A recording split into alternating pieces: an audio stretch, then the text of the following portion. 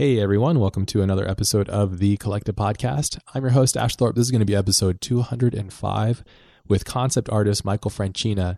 Michael's art is just awesome. I saw it online and I just knew I had to have him on the show, and he was kind enough to jump on and share his time with us. So it was really great to see just kind of what inspires him, what motivates him, and just kind of see how he kind of gets into these states of creativity. We talk a lot about what influences him, obviously, and we talk kind of how to cultivate his imagination. He talks a bit about drawing while watching television, which I thought was really interesting, and working very loosely and pulling stuff out of your subconscious and then weaving that into your art, which I thought was a lot of fun. Michael shares a lot of short stories and books that help spark his imagination. And it's another thing that we kind of talk about, you know, authenticity and hijacking your mind so that you can kind of pull out things that come from within yourself. And this is something that comes up a lot, is like style and being authentic and where do these ideas come from. And a lot of it doesn't come from necessarily looking at other artists, but it comes from going to other sources like reading books or watching television or using your imagination, because there's such a power to that. And you pulling and using your skill and your craft to pull that out and share that with the world. So a lot of fun, a lot of cool stuff, a lot of tips, tons of links in this episode. So hopefully you enjoy. Another thing I talk a bit about is time management. Michael is asking kind of a bits of details about how I do it. I've talked about it briefly or in a couple episodes, but I go into it a little bit deeper. And this is something that I share when I go and do my talks and stuff. So it's a lot of useful information if you're having a hard time managing your day to day and managing your kind of your time to get the work that you want done and being prolific with your art. So talk a little bit about that. A lot of useful tips there. And we also have some really cool news. We finally have a Collective Podcast store up. It's at thecollectivepodcast.com/store. Many years, many requests. Lots of people have been asking for this. So thank you guys so much. Thank you for being patient and sorry for the wait. But we finally have some really cool gear up. This first pass of the gear, we've kept it really clean, super minimal, so you can represent in class and style. We have a really cool t-shirt that you can wear wherever, if you're working out or whatever. We also have a hoodie. You can be at the gym working out and getting a sweat on, or you can just be really cold and put this on and represent nice and classy. We also have a really cool 5-panel hat that is really awesome. I love hats. I'm always wearing hats, and this one's really killer. And lastly, we have a coffee mug or a tea mug or just a cup. You could use it to throw at people or to serve your favorite tea, whatever. We support it either way. So that's at thecollectivepodcast.com/store. And right now we have this limited run kind of offer going on with the store. We also just created an Instagram account. So if you get buy an item and you receive it, if you take a really cool picture and tag the Collective Pod on Instagram, we will send you a promotional code for 10% off your next order, just because we appreciate it, appreciate the love. And we also just want to see who's getting it and how it's looking out there in the world. So, but yeah, we hope you guys enjoy it, and thank you for your support ahead of time. So that's going to be it. Episode 205 with the concept artist, Michael Franchina. Let's begin.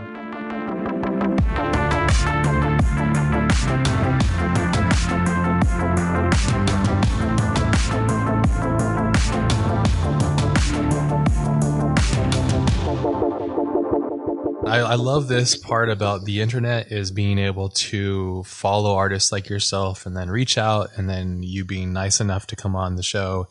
And I think it was Instagram. That's the new thing, I think, Instagram. I love Instagram. Yeah, it's the best. But yeah, man, thanks for having me. Like, I wasn't familiar with your podcast. I don't really listen to it, like any podcast, but I went and checked it out, and it's like, you have some like legends on this show, like Richard Taylor and stuff. Like, holy crap, man. Yeah, that was crazy. I was, the thing is with this stuff is you have to ask, and it's a 50-50. Usually people are, I'm too busy, or it takes like 2 years to set up. And I remember one of the hardest episodes to set up was with Cristobal, who's the composer for Utopia. Okay. And he is such a busy guy and such a unique guy. So it took us like 2-3 years or so to book that time. Cause it's not a paid thing. Right. It could be somewhat damaging to your career depending on what you say here, So, people aren't always willing to come on here. And also, I think I don't blame people. They want to have their own obscurity to their life and their identity, and they want to kind of hide behind it also, which is cool too. But yeah, getting Richard on was like, I had met him when I went out to New Zealand, and what awesome. A beast, man. So that really helped because he was like, oh, okay, you're a person. And I can't believe we had that time with him though. I was just like, oh man, because he is a legend, definitely a legend. Well, I mean, I watched like those behind the scenes things like so much, I feel like I know that guy, but I never met him, Of course, man. He is just as powerful in real life. Like he's such a powerhouse, such a badass dude, man. That's cool. Yeah. So thanks. Yeah, I remember that because I just kind of blankly said, hey, I want to have you on my podcast. And you're all, what's the hell is a podcast? So, I was like, how dare you be an artist and not know this podcast? No, I forgot to send you a link, so it was my fault. But no, it's cool. It's the beauty of that. Really is the beauty of like having these, even though like there's, people are like, oh, it's a bad algorithm and this and that, and it's got its own issues. The really great thing is about bringing us all together, and showing us one another's work so we can kind of relate and connect to it. So yeah, I love it. It's like Instagram, compared to all the other social medias, I think is just the best for artists and stuff. Yeah. It's just like constant feed of awesome shit all day. Yeah. It's almost like, I guess like an equivalent to if ArtStation had like a mobile, really good algorithm kind of network. It'd probably be something like that, I would imagine. So I think with ArtStation, it's just like, that's kind of more like a lot more like polished stuff. Like on Instagram, I'll just post like whatever, Yeah, I enjoy that. Yeah, I enjoy seeing like the process and the progress of things too. So yeah, for sure. But anytime your work would pop up, I'd be like, oh damn, and then I would share it with friends, and I'm like, wow, check this out. So yeah, you definitely like amongst the artists that I follow, you definitely have.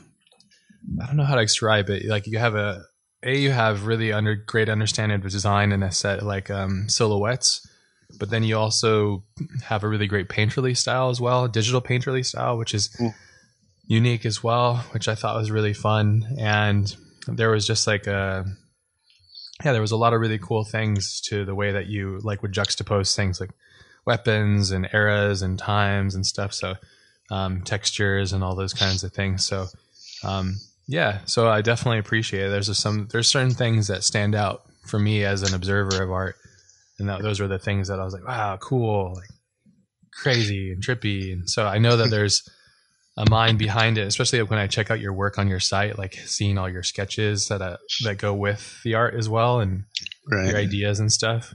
Have you always been drawing? You seem like a person that's been doing art for a very long time. Yeah, I guess, everyone always says like, oh, I've been drawing since I was a kid and stuff. But my brother was always like kind of the artist of the family, Older brother or younger? Yeah, older brother. Yeah. He was sort of like the artist of the family. And it's funny because even now, like I was just back home this weekend, and like I'm like a professional artist now. I've worked at like these big companies and stuff. And like my parents will still be like, oh, your brother's so good at art, Yeah, you bastards. How dare they? Yeah, but he was kind of what got me into it when I was young. I just kind of was like tagging along, oh, Matt's drawing, I'll draw too, that kind of thing. But I do like, even now, like I sketch a lot. That's kind of, I'll just do like doodles all the time. I'll just be sketching as much as possible. Is that your process? Do you have a sketchbook at all times near you? Are you left-handed or right-handed? I'm right-handed. Okay. You're one of those weirdos. I don't trust you. No. I don't bring it wherever I go. Like I know some people, like what's that Korean guy, Kim Jong. Like I don't draw as much as that guy. You said Kim Jong Il or something. I was like, no, that's not him. Dictator.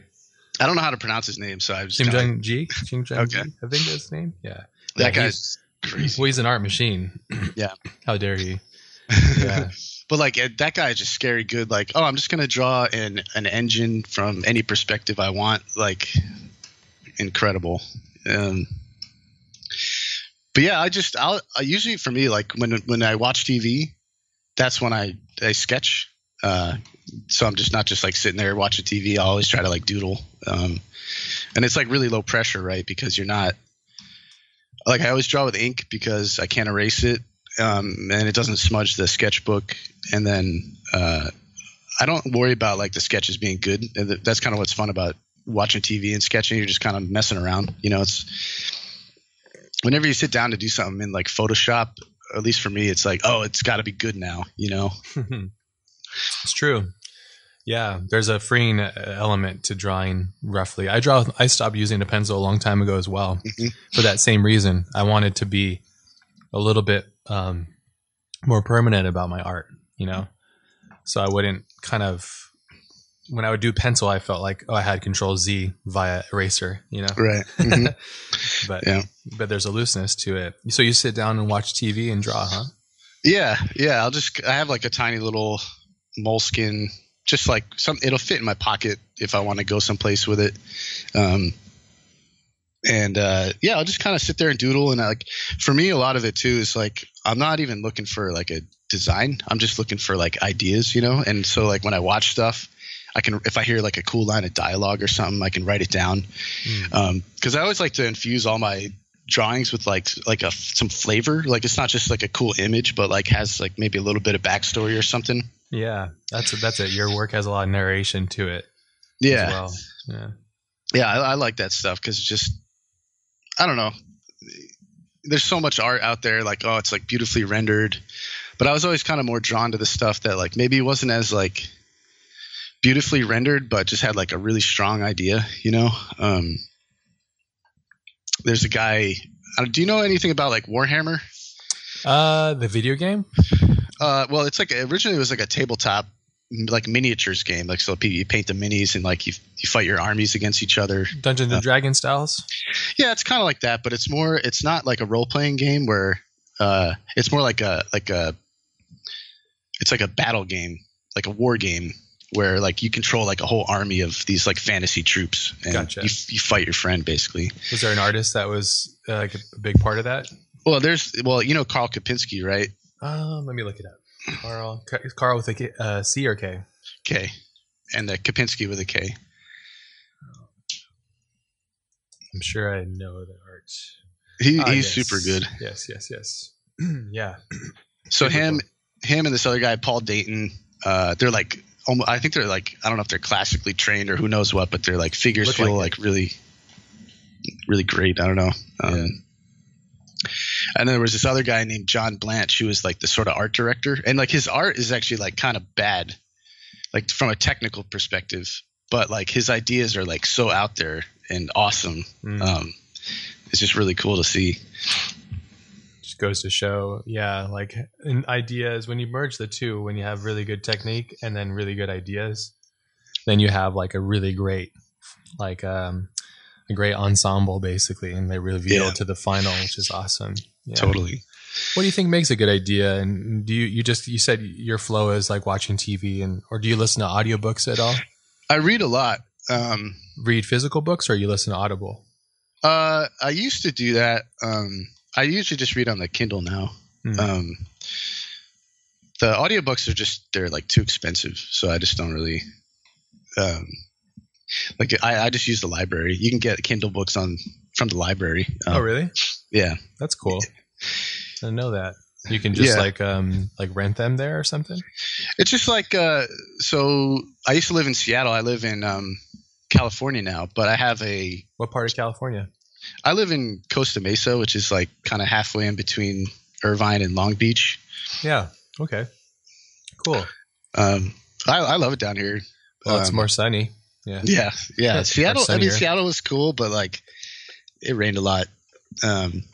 But they have an awesome library, and I got a library card there, and I can still use it even though I don't live there. So I can go to their website, and then you can just download books from it. It's pretty cool. That's awesome. So many great resources. The library has such like a plethora of awesome things that we can all use. Yeah. I mean, for me, it's just like I really like horror stories and like short stories, because like short stories are just like just like one little idea, you know. Those are my favorite. Oh, cool. Do you have a couple that you would recommend I check out? Well, Stephen King has 2 collections called Skeleton Crew and Night Shift, and those are probably those are some of the greats. You know, did you ever see that movie The Mist? Yes. Yeah, so that short story is in one of those books. Okay. Not a very well executed movie, but damn, it has some good moments. That's just me though. I'm so hard on movies, so yeah, like they got to be really good, or I'm like, yeah. Yeah. Well, I will say, like, as far as like Stephen King movies go, it's one of the better ones. He has like a Shining's short list. The best. That's my opinion. Oh, The Shining. Yeah. Well, I heard he doesn't even like it. He didn't like Stanley's interpretation. Yeah. I don't know. Yeah. I mean, Shawshank Redemption's another one. Is it Shawshank? Yeah. He did, right? Yeah. And then Green Mile is another one he did, right? Yep. Yeah. Yep. Dude, that guy is just on.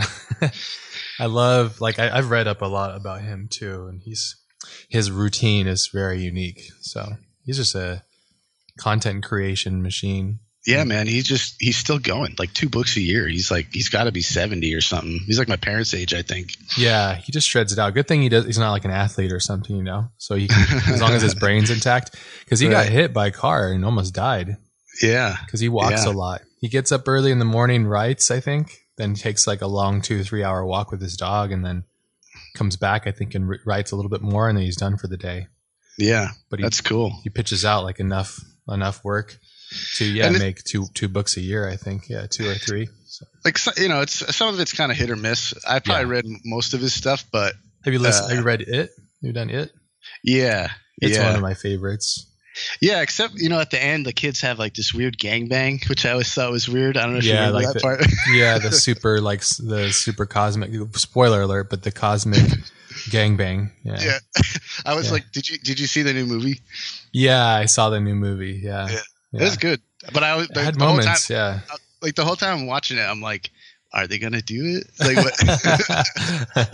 I like that he goes that far, and I think the thing that I loved about what made it so unique or special was because it was basically about molestation and kidnapping. So the clown is just like a symbol for that, like devils that live amongst us, you know, or like monsters that are within, and real monsters, you know, things that we all have to deal with as kids. We're so vulnerable, and there's these monsters out there, and it's like, I thought that was like the primal reaction to that was that, and not the Pennywise clown thing, because that's just the surface. But when you listen to the book, it just goes so deep into the psyche of each character, and it's like, one of my favorites, not a favorite, but it's really gross, but the one disturbed kid that keeps putting weird stuff in the fridge, and he's kind of possessed by Pennywise. I was like, ugh. And that there's that weird scene where he's being spied on, and he's just super creepy and doing weird stuff. And I was like, oh yeah, man, so dark and so weird and so perfectly Stephen King. I tried reading one of his books. I stopped listening to it actually, though. It was about the JFK assassination. Oh yeah, that was like I forget the name. It's like 11/22 or something like that. Yeah, let's see, 11/22/63, a novel. Yeah, but it just kind of wavers all over. Not wavers. It's very slow to build. Very, very slow. Yeah. And the characters aren't interesting enough for me to stick with it. So like, isn't that like about time travel or something?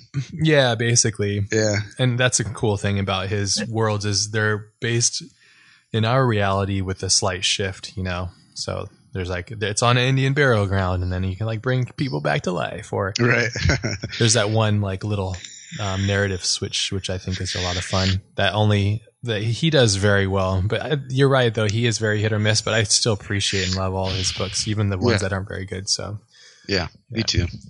But they're always like, even if it's not great, it's always like a fun read. Yes. Like I always find myself like, even if I don't like it, I still read it in 2 days or something like that. Yeah, exactly. Yeah. they have a great flow, that's for sure. Yeah. And you can really enjoy them because of that flow. Yeah. So you mentioned Skeleton Crew and Night Shift. Anything else that you would recommend? Because I love short stories, but I'm trying to find some more because I love just having that stuff in my head at all times. Yeah, for sure. Yeah. I mean, like there's I feel like so many people, a lot of times they just look to like ArtStation or whatever for inspiration, but there's like so much more that you could be looking at, Yeah. But there's one guy named Matthew Bartlett. He wrote a short story. He wrote a couple of them, but the first one he wrote was called Gateways to Abomination. I don't know if there's an audio book to it, but it's excellent. It's really good. And then there was another guy. I just read his book the other night. Googling. And if you listen to the show, we'll most likely have links to this in the show notes. So I'm all about sharing all this cool stuff because you never know, like one book could change your life, so. Yeah, totally. Well, this next one I'm going to mention is this guy named Nathan Ballingrud. How do you spell his last name? Ballingrud. He wrote a book called Wounds, 6 Stories from the Border of Hell. Whoa. And it's really, I'm like really into like all the occult kind of stuff, like Wayne Barlow and, Yeah, he has some books too. And he's an exceptional artist. He's incredibly talented dude. Oh yeah. Okay. I see it. 6 stories. I tried to read Demon's Day or Hell's Demons or something like that. Oh, is that his? I haven't read any of his books except the Inferno. There's Inferno, and then I think if you like these kind of stuff, you would probably like it. I don't know. I probably wasn't in the mood or something, so yeah, it was hard for me to get through. Not to say it wasn't great. It was just, I think you have to be in the right frame of mind for like a Lord of the Rings kind of thing, or like a fantasy thing, or a sci-fi thing. You have to really have the energy to process it, I think, properly. Yeah. So I've been on a real big real crimes, true crimes kind of kick. Okay. The past couple months. Oof, man, those are so brutal because you have to remind yourself the whole time, like, man, that somebody really died, or that's somebody's mom or somebody's sister or somebody's dad or something, Yeah. Well, it's actually like, for me, that stuff is like too real. I don't like, I was reading some serial killer nonfiction books, the other day. Like it was about this FBI guy who like coined the term serial killer, and he was talking about they just made a Netflix show about it. I read that book. Yeah, dude, it was like Hunter. I couldn't hack it, man. Yeah, like, it's too real. It's brutal. There's one that I listen to right now. You probably wouldn't be able to get into it because if that was too much, this is way beyond that. But it's called Case Files, and it's just insane. It's like the way he delivers it is no opinions on it, really. It's just direct information, which makes it really good in comparison to like all the other true crime podcasts. Is a lot of times they're like, and then he touched her, and then and it's like, dude, come on. But this guy he has like 5 writers, I think, and they all work on different cases, and then he records them. He has an Australian accent, so it also makes it unique as well. And it's just like, man, it's very good, but it's very hard to get through though. Yeah. There's like 105 of them now, and I've gone through about half of them. Damn. Yeah, but I should probably stop though. But I really appreciate it. So if you're into true crime or like, because I also like documentary style stuff too, because fantasy is great, but I really enjoy like sometimes the stranger than fiction kind of stuff happens, stuff that you're like, what? How's that even possible? Yeah. Yeah. So, that's why I just like reading horror stuff. 'Cause like, it's like made to scare you, but like the other stuff is just like too creepy, Yeah. 'Cause it's legit real stuff. Yeah. Yeah. Yeah, a good horror though. I was just listening to It Follows soundtrack last night. Have you watched that movie? Yeah, it's a great movie. Yeah, I felt that was probably one of the best current day horror films to happen in a long time.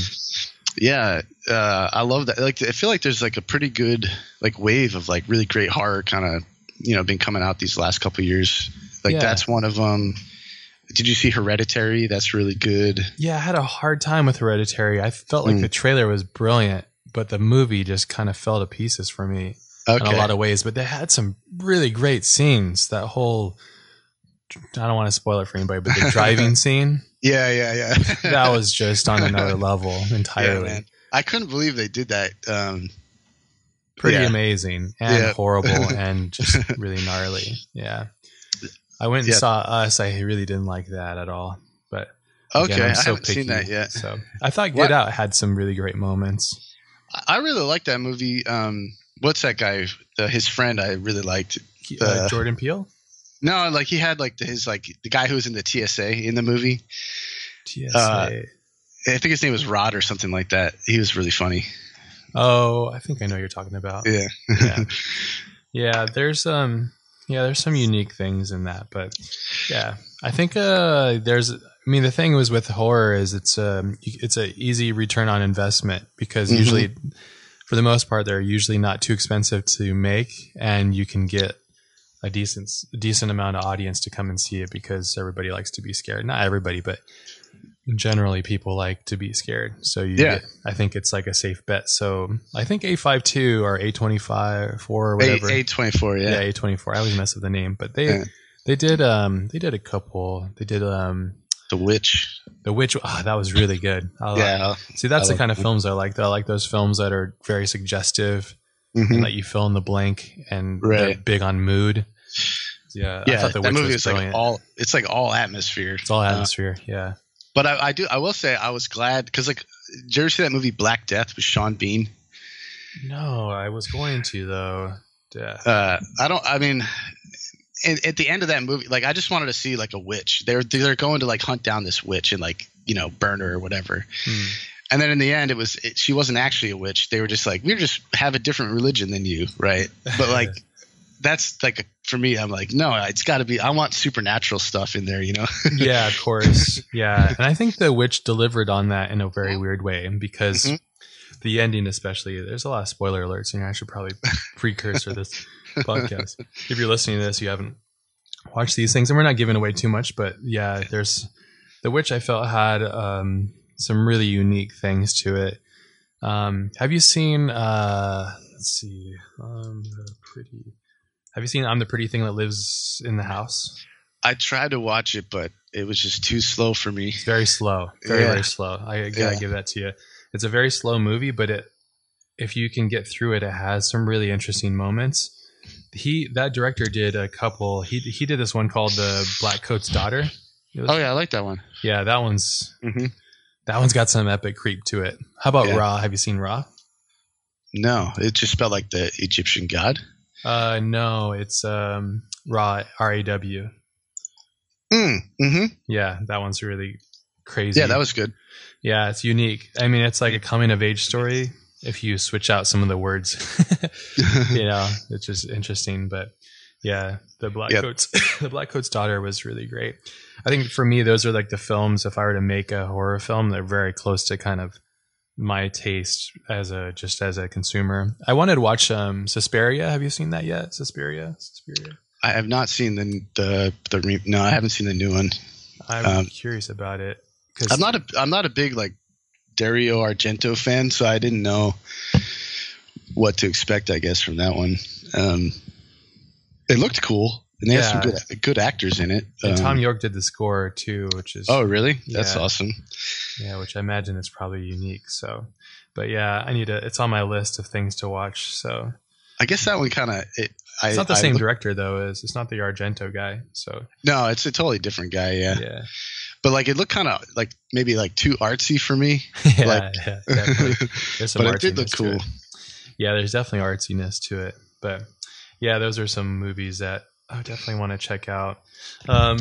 Yeah, so you mentioned short stories, sorry, and this is how the podcast goes. It bounces all over the place. Yeah, it's cool, man. It's just fun chatting. Yeah, exactly. Well, just common likes and things that there's a reason why your art looks the way it is because you consume or you are into a certain type of thing too. So yeah, totally. With your art, what is your goal like with what you create? Do you have like a goal in mind, or do you just do it because for whatever reason it's just what you do, or like I don't know? Yeah, I know what you mean. I do have like sort of like all the stuff I do is kind of tied to this one world that I've been making. At least all the stuff like I post on Instagram anyway. it's all kind of part of the same universe. So like, really, I just kind of want to build up this like world, you know.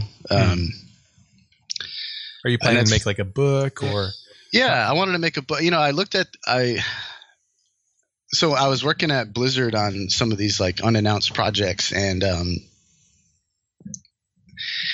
you know, as time went on, I was like, you know, I don't own any of this stuff, you know. Yeah, that's tough. And like, you give like like, at least for me, I would like give everything. I would think about it all the time, you know. Of course. And then like you'd go to work and someone would make a decision they like maybe didn't agree with or whatever. And I always had a hard time sort of – all my jobs were kind of the same way. Like I always had a hard time like if I didn't necessarily like trust the person or like think that they had like the best intentions in mind for the project, like it would be hard to like listen to their sort of feedback, I guess. Yeah. Anyway, it would just be like I'd go to these, you know, we'd have these big meetings and stuff, and like you'd hear people talk, and I'm like, oh, I guess a lot of times you'd be like, oh man, I guess you don't really know what this thing should be, and it's hard to tell if like it was that an ego thing or what. Somewhat, right? Yeah. But at the same time, it's part of being passionate, right? Right. Yeah. So I guess I just kind of went. I've been doing this since 2004, and I was like, man. If I don't I was looking at these guys like Jacob Brzezowski or Mr. Werewolf and Simon Stalenhag, and they just kind of made their own stuff, and it got a big reception because people really liked it. And I noticed the same thing, like when I would post my personal work, people would like it. Like, and I was like, that's cool. Okay, maybe I could do that too, you know. Yeah. So I was like, okay, I guess I want to make that more of a focus. So because it's tough, like when you come home from work to work on personal stuff, like you just you have to love it, right? Yeah, but like even still, like you're tired a lot of the time, and you just want to kind of like sit there. And so most of the time, it'd just be like, oh, I could do some sketches, and that'll be enough. But yeah, I really just wanted to make a book and just see what happens, you know. Sure. So I quit my job, and when did you do that? I was in October. Okay, and this was at Blizzard. Yeah, I quit my job there, and I just do freelance now. And I still don't have enough time to work on my own stuff, but yeah, you'll tend to work more from home. Yeah.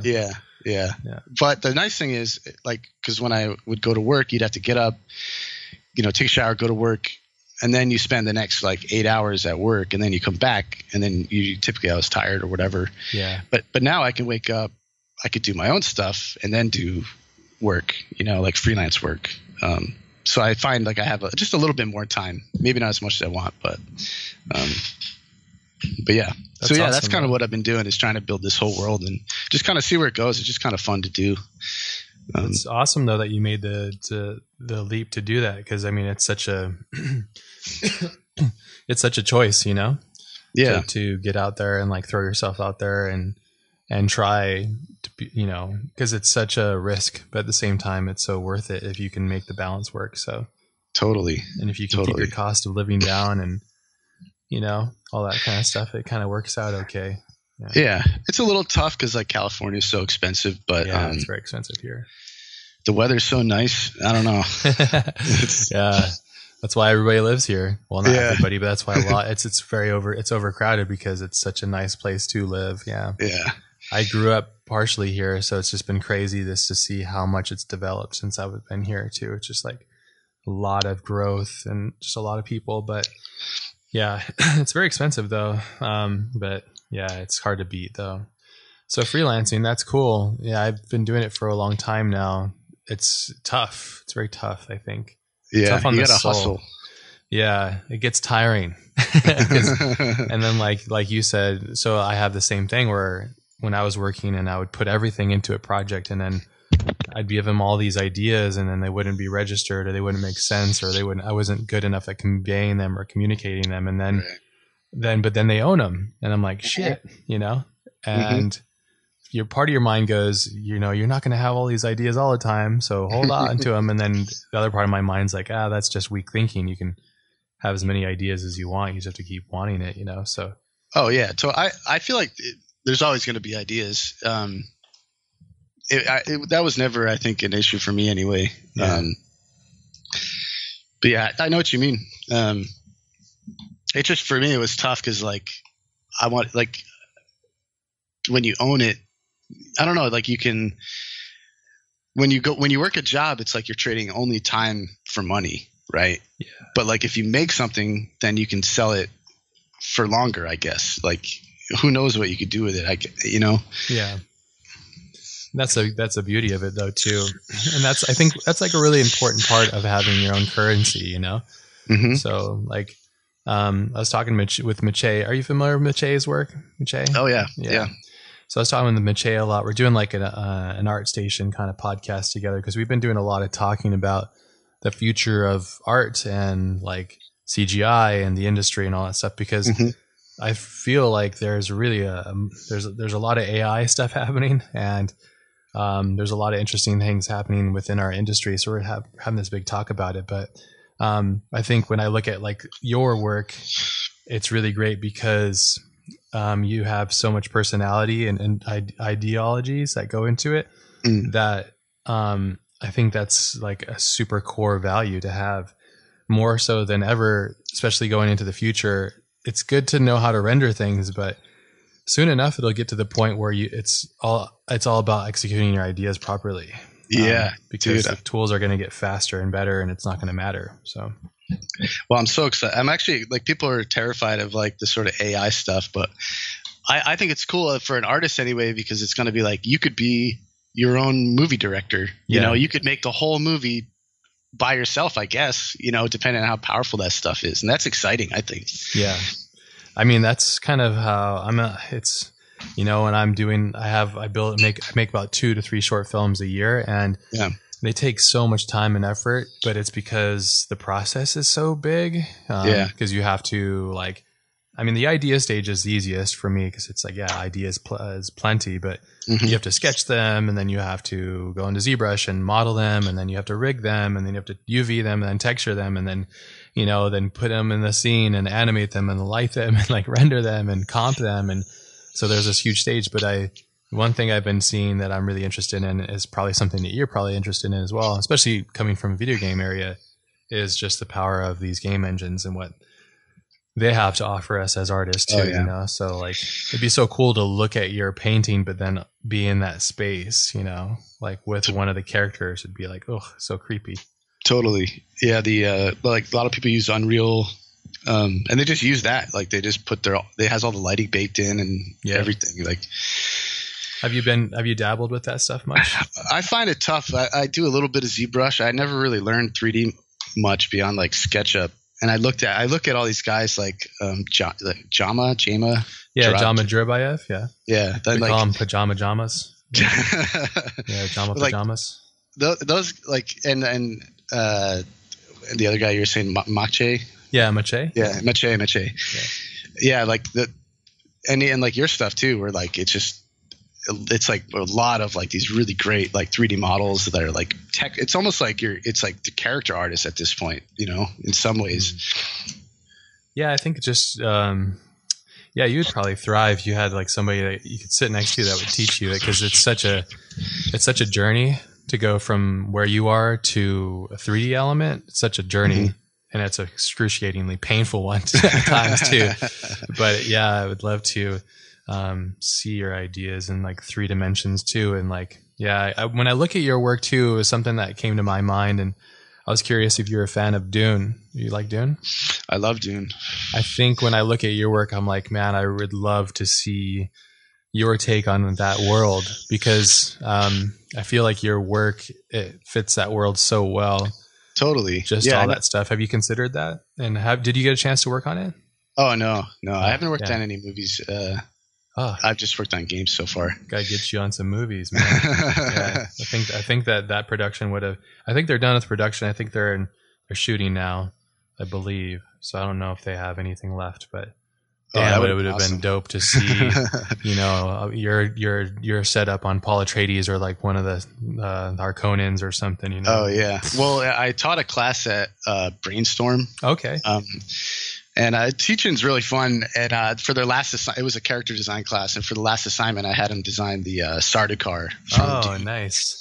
Because they don't have like any really like description, yes, in the book. So like I told them you got to read the book or like listen to the book and then design. And I gave them like a big lead time to read the book and stuff. Because to like understand how to design it, you have to know what the world is like. It's not just like a sci-fi guy, No, yeah, it's a huge world. It's so deep, and so rich. I'm excited to see what I like his movies a lot. Denny's Me too. Movies. Yeah.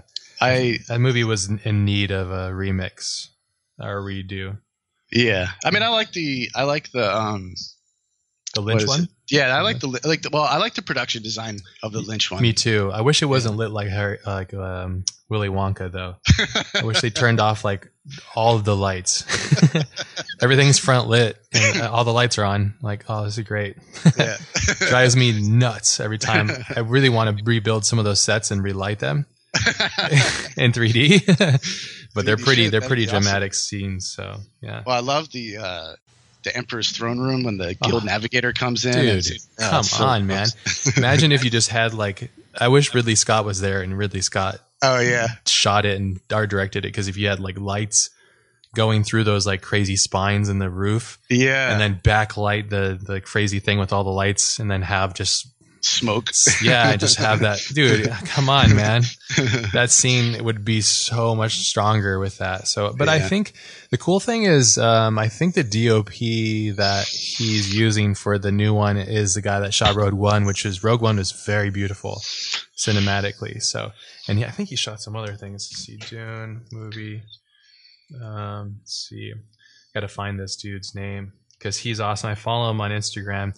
He's got some really awesome shots. Does he post like photographs and stuff? Yeah, little teasers, like little like of the slate and stuff. It's pretty awesome. That's like, cool.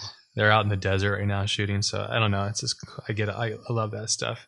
Yeah. It's like Dune movie 2020, and then it's a director of photography. I was trying to think of what other movies, because he shot quite a few really good movies. Do you do so you do you taught some classes? Do you take classes? Are you constantly learning? Or I haven't really taken any classes recently. I did want to take, what was it? I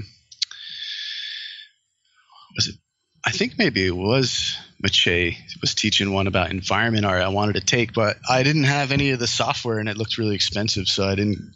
Yeah, it's like Octane or something like that. So I didn't. Oh yeah. It gets kind of up there. Yeah.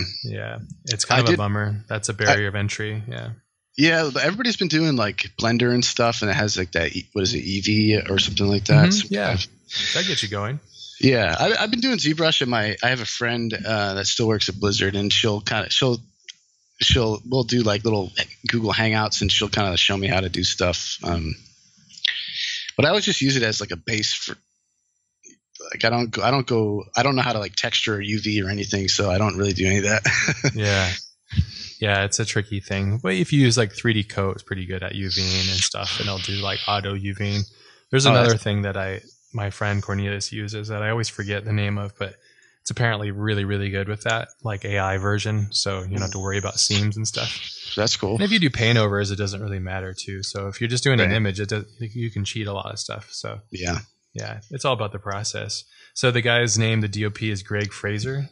And how do you spell his last name? Fraser. But he shot Foxcatcher, which is fucking awesome, and Zero Dark 30, and I like that movie. Yeah, and Killing Them Softly, which is super well shot, like very, very well shot. I just watched it the other day. It was like, man, a lot of people didn't like that movie. I thought it was great. It was very different. So it's a different way of telling that kind of story. But he's doing Dune right now, so I think it's gonna look. He's going to turn off a lot of lights, which I'm excited about. Yeah, I'm excited about that. So that should be cool. I'm looking forward to that. That'll be a movie I'm going to go watch in the theater for sure. Yeah, same here. When's the last film you watched in the theater? I think I saw Hereditary in the theater. Oh, that's a long time ago then. Yeah, I don't really go to the movie theater anymore. I'm a huge Hellboy fan. I didn't even go see the new one. The new Hellboy came out? Yeah. Is it a Del Toro movie? No, it was Neil Marshall. Oh, okay. He directed like The Descent and he actually did you watch Game of Thrones at all? Yeah, I just finished. I'm all caught up. Damn. Okay, I'm not caught up yet. I haven't watched the last two, but he directed the Battle of the Bastards from last season. Do you remember that? Man. Yeah. Wow, that was just insane. Yeah, I love it. It was so over the top. There had like these corpse piles. Like that was just insane. That's probably the most insane battle I've ever seen on television. Aside from this next one, you'll see. It's building up, so I'm not going to spoil it. But yeah, it's. I've seen a lot of people on Facebook going like, I can't believe what happened. You know. Yeah, you got to stay away from it. Yeah, because people love to spoil little jerks, man. So yeah, I mean, at least say spoiler alert. You know. So yeah, but, yeah, it's insane. I can't believe how they're able to pull that all off. It's really on another level entirely. Yeah. Yeah. I mean, I love the books. The books are great. Yeah. It's crazy how season 1 follows the book so perfectly. It's crazy. Almost word for word. And it's so well realized. It deviates quite a bit. And there's a couple of things that bug me, but. Well, for me, the things that bugged me were a lot of the armor designs in the beginning. I found like I'm really into like medieval armor, so like I'm a real big stickler on a lot of that stuff. And I felt like a lot of the armor design in the first season and like basically up to like season 3, I think, where like there's a lot of weak armor designs, but then they kind of fixed a lot of that, so that was good. Yeah, so huge budget, I imagine, all that stuff. Well, a lot of it was just like when I'm designing stuff. I notice a lot with my students when they're designing stuff where like they're like, I have to make something totally new. It has to be no one's ever seen this before. And like every time somebody tries to do that, for the most part, unless you're like a fucking genius, it's going to look generic in the end. Yeah. Right. Yeah. Unless you really have a form and function mind, an engineer mind. Yeah. Right. Well, I guess, it depends. It's all about the situation scenario with designing, right? It's like you got to give yourself the box and then you build within it. Yeah. I just, for me, it's always been like, I have like these giant Pinterest boards full of like reference that I'm always looking at. But a lot of times you just don't even have to design it. You just have to find it and like apply it. And hodgepodge and mash it together. Yeah. And it doesn't even have to be like a photo bash, but like just the ideas, you know, like it always bugs me like when somebody designs like a belt and like they make this like crazy sci-fi belt buckle or something like that. And I'm like, well, that's just not how belts work. Like if you look at a belt now, they like it just looks the same as a belt from like 1400, you know? Yeah, it's true. Or no belt at all. Yeah. Right. Yeah. I hate wearing belts. So yeah. Same with ties and stuff. But yeah, that's true, you know? And yeah, I think that's really a good point, because when I'm drawing stuff or I'm thinking about it, I try to think about those things. But to me, it's always like, what's the purpose? What's the point? Totally. And, you know, what's it serving its purpose to? Mm-hmm. If it's serving your ego to try and be different, then so be it. And you can be like Nihei or something, you know, like that anime artist. Not anime, he's a manga artist. He did the Blame stuff. And he has like those like little bots with like huge guns and stuff, you know, like just like really ridiculous stuff. But at the same time, it kind of fits because it's his world logic. So you kind of accept it. Or like a Gundam fighter or something kind of has some wildness to it. So yeah, there's like it's sort of like a I guess it depends on the execution, I guess, but because you could take like a dumb design and if you draw it really well, like, you know, it'll look cool, I guess. But I don't know. But even the Gundam stuff, like I don't know if you watch any of the Gundams. They had one called 8th MS Team, and it kind of got rid of like, if you watch like Gundam Wing, it was more like a soap opera with robots. Yeah, that's basically what it is. How do you spell the suit that you talked about? It's a show called 8th. Like number 8, like 8th 8th MS Team, and it was treated more like a war movie and not like a soap opera. And I just loved it so much more because it felt more like believable, you know. 8th MS Team, that's it. Yeah. Yes. Have you watched Pat Labor, the one that the guy that did the first Ghost in the Shell or first 2 Ghost in the Shells did? I have not. I know I'm familiar with it, but I haven't. He did show Renjun, I think it's called Renjun. Let's see, Jinro, I think it's Jin. Oh, Jinro, I love that. Yeah. It was also converted into a feature film in Japan too. I think it was not good, but I tried to watch it. It was pretty bad. Yeah, it's unfortunate. Sometimes these things really do not translate well. Well, for that one, for me, like Jinro, I'm curious if you like that one because you seem to like the sort of like slower stuff. That was pretty slow. It's very slow. I think I couldn't get through it because I was really tired or working a lot at that time. But it's kind of has a lot of his films have a lot of those very interesting introspective kind of. They're films that I think when they first drop, they don't have a big splash, but they build over the years as people work with them and get used to them and kind of find that rhythm with them. Same with like Ghost in the Shell 2, Innocence. I was like, where's all this stuff? Like where's all the, I was expecting the first one again, right? Which was kind of weird. But then when it really started to hit, I started to realize the genius and brilliance behind that movie, and it is really good. It's crazy how good that movie is. If you can like just take the ride that he's giving you, you're like, wow, man. Have you watched that one? I have not seen that one. It's pretty nuts, man. The whole end is just like, it's really quite genius in the weirdest, as craziest ways. It's one of the very unique things that I've watched before. Yeah. Yeah, the Wolf Brigade, Jinro, that's what it's called. Yeah, the Wolf Brigade. Well, I think for me it was I tried to I was all excited because I'm like, oh, I love the design of those like Nazi guys, the Nazi armor guys, and but then the show was like, I don't know, you were talking about lighting, and it was like they had like too many, like the original cartoon is like pretty like low key in terms of saturation, and then this one it was like it had a more like Blade Runner-y look, like it had a lot of like neon lights and like blue, like James Cameron 80s blue fill light and stuff like that. Like I just didn't really like it. Yeah. I mean, it's all an aesthetic, so and if you don't click with it, then it is what it is. Yeah, definitely. And that's a beautiful thing about all this stuff is there's so much content for us to consume, from books to anime, so all these things to movies and stuff, but they all kind of feed the thing. One other thing that I felt when I looked at your work was one of my favorite movies. It's got its quirks, but it's The Dark Crystal. Oh, I love that movie. It's so good, man. Yeah. Freaking Skeksis, dude. Yeah, oh, man. So good. Chamberlain, drop that scepter.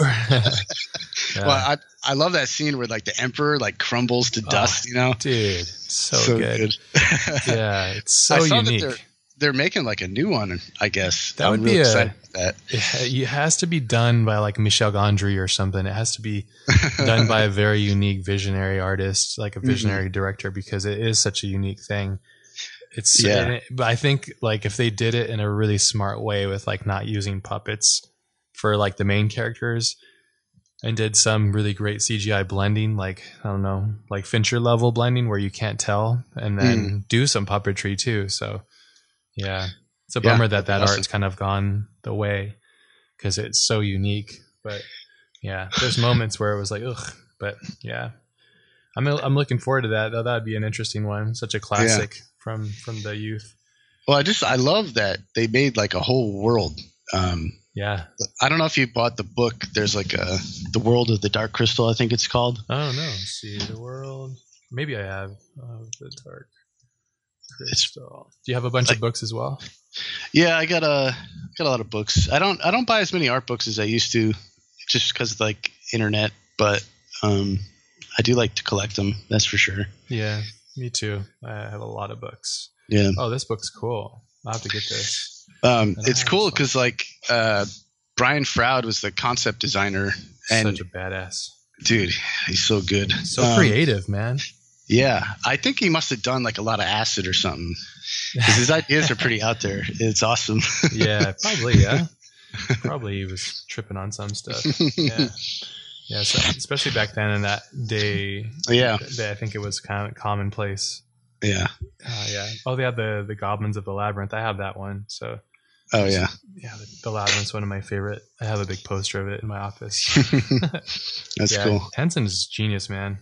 Yeah, he kind of died too young, I think. He had probably another couple Dark Crystals in him, I think. Oh yeah, he had at least 5 or 6 more movies in him, I think, because he was such a prolific creator too. Yeah, he was constantly creating, and he surrounded himself with like all the right people as well. Because like, and all his movies are so unique. They're so on their own level of uniqueness, which is awesome. Well, like for the Dark Crystal, his objective was like, I want to make a movie that has no humans in it at all. You know, and nowadays that's no big deal, but back then that was a pretty big deal, I'd say. Huge. Yeah, it was a huge thing. Yeah. Yeah. I love that though. Yeah, I'd love to see. I wonder how that would work. I guess maybe like Leica could pull that off, or like Leica did a hybrid version of like another team, like Sony Pictures teamed up with Leica and did a hybrid. That could be really cool. That would be cool. Probably never happened, but yeah. Is there a movie that you can think of that you'd love to see be remade? Remade, or just made? I would have loved to have seen Del Toro's At the Mountains of Madness. Yeah, I think he's been wanting to. That's what's his name? He makes all those old stories, right? It's an old story. H.P. Lovecraft. H.P. Lovecraft, yeah. On the blank. Yeah, that'd be cool. Yeah, because there hasn't been like the best Lovecraft. I'm a huge Lovecraft fan, but there hasn't been a lot of good like adaptations of his work. The best Lovecraft movies aren't actually adaptations of his work. To me, the best Lovecraft movie is the movie Alien. That's an H.P. Lovecraft? No, it's not, but it's Lovecraftian. Exactly. Yeah. Has a lot of influence. I was just watching it. I watched it twice last night. I always watch that movie. It's a brilliant film, man. It's like flawless. It's got some editing issues and some funny, like disconjointed things that happen, but it's so good, man. It's so good. I love it way more than Aliens or any of the other ones. Same here. Yeah. I was pretty disappointed with the newer ones. They show too much. They talk too much. There's too much stuff going on. Like they explain, they just definitely explain. Like I freaking hate that. Yeah, like the mystery was what made it cool. Yes, you just fall into this world, and everybody acts as if they're not in a movie. Yeah, they act as if they're really there, and they do reactions that make sense. And I love that. Like, it's a female lead. I love how unique that is. You know, because it's unexpected for the most part. Because usually it's like a male lead winner and stuff. So right. And everybody just gets roasted. It's like, oh, it's so good. And it's so primal too. And it was like, of course, it was like the perfect storm because you had all those unique people together. For me, it's just like, it's a symbol of excellence within the genre. Because in my opinion, there's never been a better sci-fi horror ever. Still. No. I mean, is there? Event Horizon had all the pieces to make another really great one, but it fell apart. It fell apart because they kept explaining stuff. It's like, dude. Well, the first, like, I was just going to say, like, Event Horizon might be, like, another good one. But at the end, like, it starts going, like, off the rails. Yeah. You know, like, the first half is, like, excellent. It's excellent. It has some really – I mean, there's some stupid shit that happens. But the idea that there's this, like, horror black portal and stuff in space is like, wow. It's so unique and so new. And it's such a bummer. I hate that. I'm like a facepalm, like, no. It's such a bummer. But that would actually be a really great idea or film to actually not remake, but like repurpose, I guess, if that makes sense. Like that idea is so brilliant. Yeah. If it was done with the right director, almost, it could be really unique. Almost like treat it like Solaris or something, treat it like that in that kind of realm. But I mean, that movie Sunshine was okay. That Danny Boyle movie. Yes. Yeah, it had some really great moments and some super cheeseball moments though too. Yeah. But I love that had some really good mood and tone, and we're all space dust or we're all dust. Yeah. People went a little bit ape shit. So had some great moments though. Yeah. Yeah, I'm trying to think of another. Because that was like more of a thriller, not like really a horror necessarily. I guess that's what Alien is, though, too. It's like a haunted house in space, I guess. Yeah, but it does have like the really quality gore that a lot of times you kind of expect in a horror movie. That's true. Yeah, that would be a good one. I'm trying to think of another one. I was just, have you watched any of the new Star Wars movies? Are you a Star Wars fan? Yeah, I'm a big Star Wars fan. I haven't really liked many of the new movies. I think the one I liked the most was the Solo movie. Yeah, it's beautiful, huh?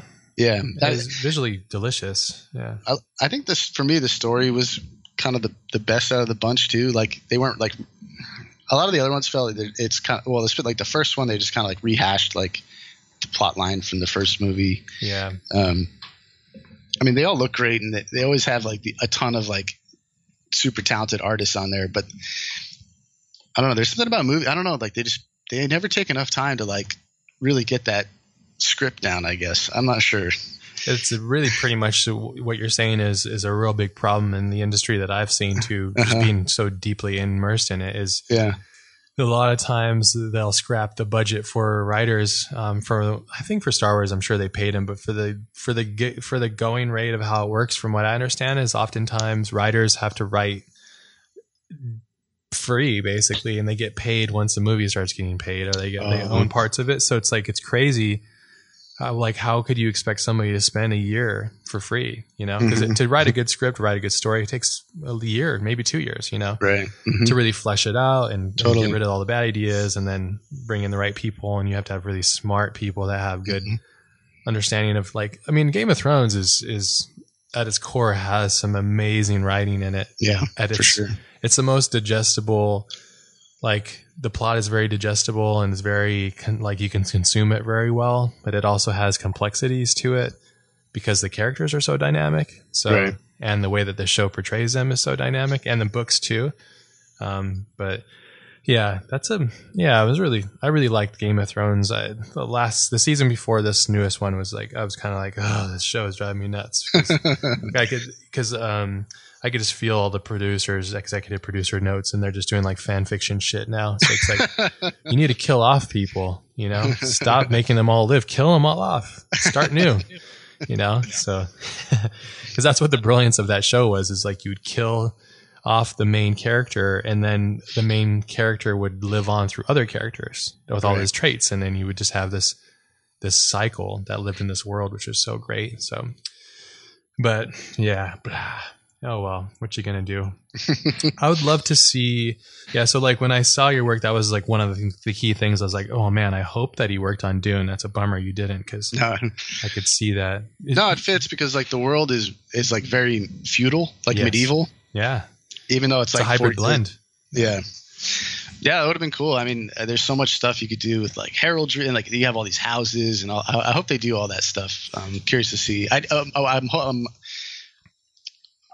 just hope they don't do like carbon fiber or sci-fi guy, you know. Oh, I hate it. I hate it. I don't watch any of those movies. I'm such a jerk about it too. I have like a bunch of my friends work on them, and I love them. It's just like, I can't watch those movies, like the Avengers and stuff. I just can't get into it. Yeah, it drives me nuts. I like was it Guardians of the Galaxy? It was pretty fun. It's entertaining, that's for sure. Yeah. I think it caught the edge of like not take itself so seriously. Right. Because like when you take it too seriously, it's like, come on now. It gets weird, you know, like the whole Superman, like, I gotta save lives, and he destroys a city. Like, okay, thanks, dude. I know a lot of people hate that. I actually like that movie a lot. Is that the Zack Snyder one? Yeah, the Man of Steel, Zack Snyder. Yeah. You know, the one movie that I like of his that a lot of people don't like, I think that he executed it very well, which is Watchmen. Which is almost an unfilmable movie because of just how huge it is. But damn, it was done well, man. Crazy. Yeah. Crazy how big that was. His Dawn of the Dead remake was really good too, actually. Dawn of the Dead. I don't know if I watched that. You like zombie movies? Yeah, they're okay. But it was really well done, and it has like the best opening credits of like any movie. Oh, okay. I know what you're talking about. My old boss did those. Dawn of the Dead. Title sequence. Is this the newest one, 2004? Yeah, that's it. Yes, if I know. Let's see. Yeah, so that was done by that was Kyle Cooper. So my first job in the industry was working with Kyle. He has a shop called Prologue, and Prologue, they did 7, like the intro to 7. Oh, okay. Stuff. So they do the best title sequence, in my opinion, of all time. Yeah, Kyle is a genius. He's incredible. Yeah. That one, like they have this like this Johnny Cash song is playing, and like they got this like the names are like they're like made out of blood and they're getting squirted. Oh man, that's literally how he did it. He had the letters, and then he put them on a plane of glass, and then he would spray them and then blow them with the blow, and then like film it, and then you would reverse it, so okay, that's cool. Yeah, because he was like it was so funny. I love that story too, because Kyle was like, oh, they were saying, oh, we got to get all this sim artists and this fluid shit and this and that, and it's going to cost all this money. And he was like, man, put it on glass, I'm going to spray it, and we'll film it, reverse it. And it's like, I love when people think about clever, because it takes you as a viewer to the same place, right? Actually, to a better place, I think, if it's done in real, like in camera. So, yeah, it was very well executed. So did he write the names in like he wrote them in like some kind of liquid? Yeah, I think what they probably did, from what I understand, is they would make like a stencil. Oh, right. And maybe they would paint it or spray it or something on glass. Then he would spray the letters off camera and then film them. And then they would be dripping. So you would, turn the glass, whatever angle, it would be dripping, and then take that footage and then reverse it basically in the edit. So you go pull it together. And so it has this very unique look to That's cool. Yeah. I love that opening sequence. Is really good. Yeah. That's the brilliance of Kyle. That's really what got me really into all this stuff too, is title sequences. Cause they're like, well, they're like little mini movies, Yeah. Well, it like sets you up for what you're gonna watch. Yeah, it's like a door that like puts you in the frame of mind that you need to be in to watch whatever you're gonna watch. Yeah, Fincher says it perfectly. He's like, it's lifting the curtains, basically. Yeah. It's opening you as a viewer into the world, and that's why he still does title sequences. He does them on almost all his movies, actually, which is unique because not all movies need them. A lot of times they don't need them. Like Game of Thrones, like that title, they've been using that for a long time. I mean, it changes and adjusts, but do you think that show would be any less good if it didn't have title sequence? That's one thing I always ask myself. I think it helps, but at the same time, I don't think it would, if it wasn't there, I don't know if it would be. I think for me, it's a song. Oh, of course. The song is very iconic. Yeah. That's true. That's kind of what gets me in the mood. Yeah, you get like, oh shit, like, you get all pumped up and into it. Yeah, but then like with the True Detective opening sequence, that's like a great that one. Yeah, like that would always get me, like, because it feels like, I don't know, like kind of dirty in a way, and the show is kind of dirty, and it would kind of get me in that frame of mind when like I'm gonna watch this show. Yeah, that was a great show, man. That first season was awesome. I like the third one too. I haven't. I was so slow. It was hard for me to get through. I think I was just really tired, but I loved the build up and where they were going with it. I just need to sit down and watch it. Have you watched Fargo? The series or the show? Yeah, the Fargo show. Yeah, I watched. I think I watched season 1 and 2. That was great. I didn't expect much from that because I was like, well, it's already a great movie. Yeah, it's one of my favorites. It a lot. Yeah. I was pleasantly surprised. I really loved it. I thought it was really, really good. Probably one of the best shows of recent time, in my opinion. Yeah. But yeah. Damn, sorry for anybody that's listening that's want to hear about art. We're basically talking about shows and things we like. Did you mention that you went to school to get your art abilities, or are you self-taught primarily? I went to college. It wasn't at like an art school, like art center. It was just this little college in Pennsylvania called Messiah College. I also went to University of Rhode Island. Okay. So you're East Coast kid then, huh? Yeah, I grew up I was born in Connecticut, grew up in Rhode Island.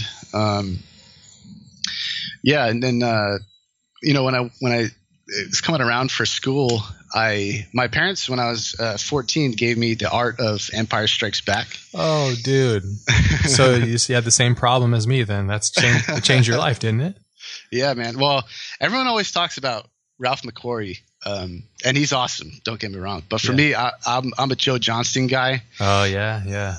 I loved his drawings. And he went on to become. I love this story because he was a concept artist that went on to become a director and made some like great movies like Rocketeer. That's right. He did Rocketeer. Yeah. Shit. He did October Sky, which I love. It's a great movie. Damn, that's true. Yeah. He's made a lot of good movies. And I just love that story. Like concept guy goes on to become awesome movie director. But yeah, I loved his stuff, and I loved all the. I didn't know like what it was. Like I loved what they were doing, and I wanted to do that. And I just assumed it was like you had to get a job in movies. Yeah. And I didn't know.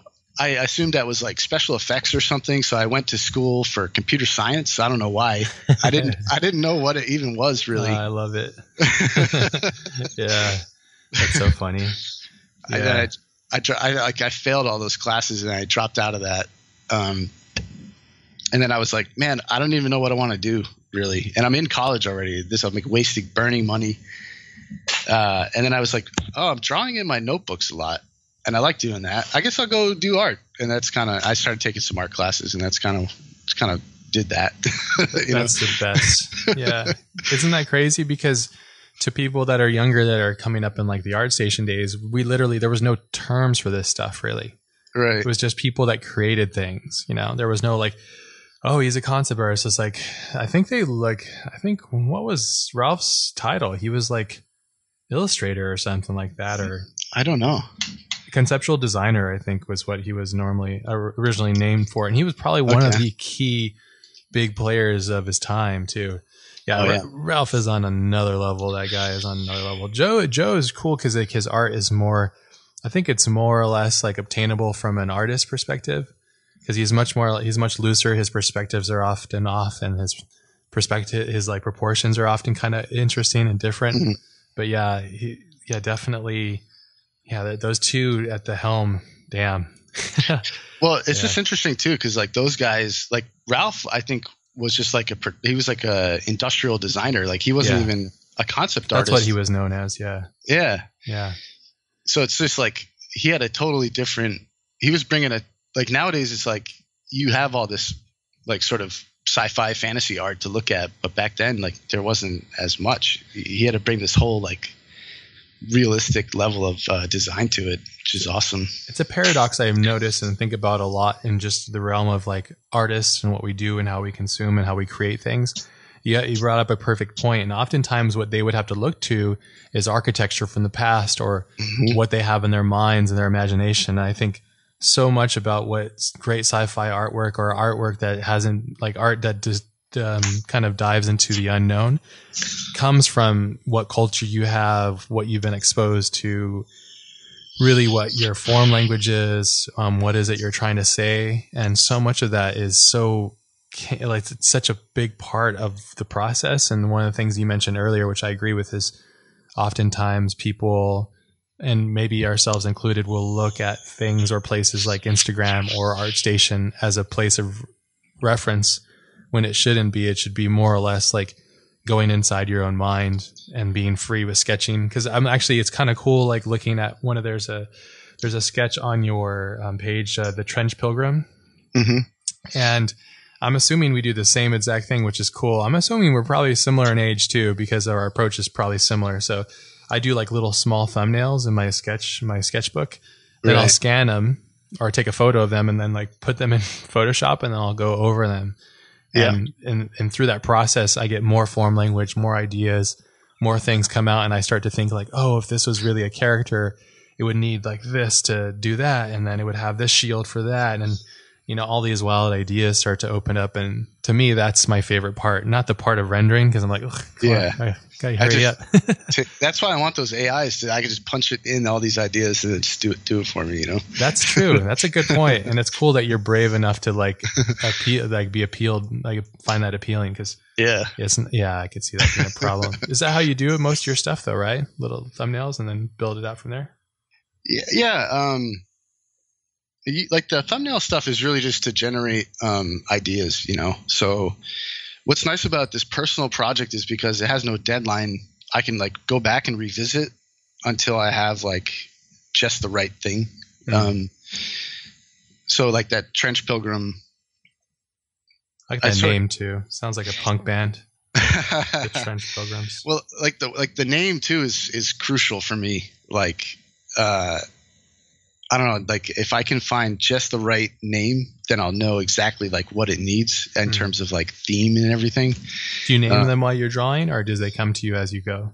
It's not like it's not always I always have the name first or whatever. It sometimes I'll know like something I want to draw, like some type of character, and then as I draw it, I'll come up with the name, and then it helps like solidify the sort of like mood or whatever. But what's nice about having this personal project is that it all just feeds back. I can just put all the stuff I love into it, and it all just feeds into it. So anytime I hear like a cool idea, like I'm always like, how can I apply this? You know, how can I make this work in my world? You know? Yeah. And you build it out from there. That's cool. Yeah. And just kind of elaborate or extrapolate on it. Yeah, and it just, as time goes on, it builds more and more, and then you can start taking stuff that you already designed and bringing it back over here, or like to make the world feel richer and things like that. It's just a lot of fun. How far away are you from making this epic book that I must own? Well, I wanted it to be like 300 pages. I wanted like a big size. Like a really big book, and it's gonna be a long time. Yeah, it takes so long, you know? Yeah, it takes so long. Have you considered doing something like a Kickstarter or Patreon or something to help fund the effort so you could have time for it? Yeah, I was thinking about doing a Patreon, actually. I have one sort of started. I haven't released it, I guess you'd say, but because it would be fun. Yeah. It's quite a step. Yeah, it takes a long time to produce all this stuff. 300 pages of art. Oof, man. Yeah. I'm assuming you take time to work on your art too. You don't just jam it out like, well, maybe, I don't know. How long, let's say, like, I'm sure it varies, but like the Trench Pilgrim. That one took about probably it's tough to say because the design process in the notebook where I'm coming up with the ideas takes the longest time. Interesting. You're sketching then? Yeah, it's like I'm sketching, but I'm also like trying to come up with like all the ideas that are going to go like into the character, I guess.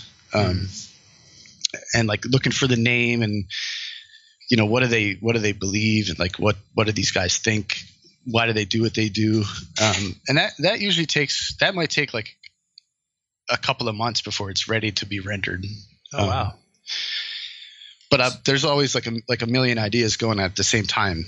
So I'm always kind of working at all this stuff, you know? Yeah. Yeah. Damn. But the actual rendering was like, I think 15 hours maybe. Okay. Yeah. Yeah. So like a couple sittings then, a couple days of just jamming it out. Yeah. When I was working at Blizzard for a character, it was usually like one day for like ideation design and then one day for rendering. That's usually how it worked for me. You must have saw so much awesome work that didn't get used there, huh?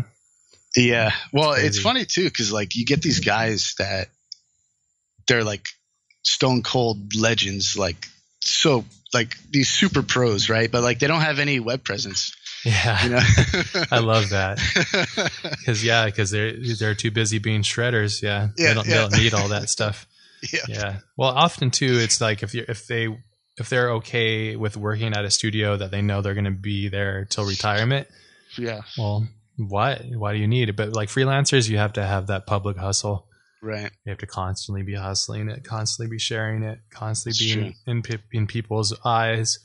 Because if you aren't, then it's like, well, you get forgotten, unfortunately. Yeah. And you're a little island. So, yeah. Yeah. If there was a part of your process that you wish you could improve upon, what part of it would be? It would definitely be the 3D stuff. I find like I just looking at that JAMA stuff, like I love the idea of being able to reuse a model that you made for like another painting or something like that, you know? Yeah. Get bashing it around and stuff.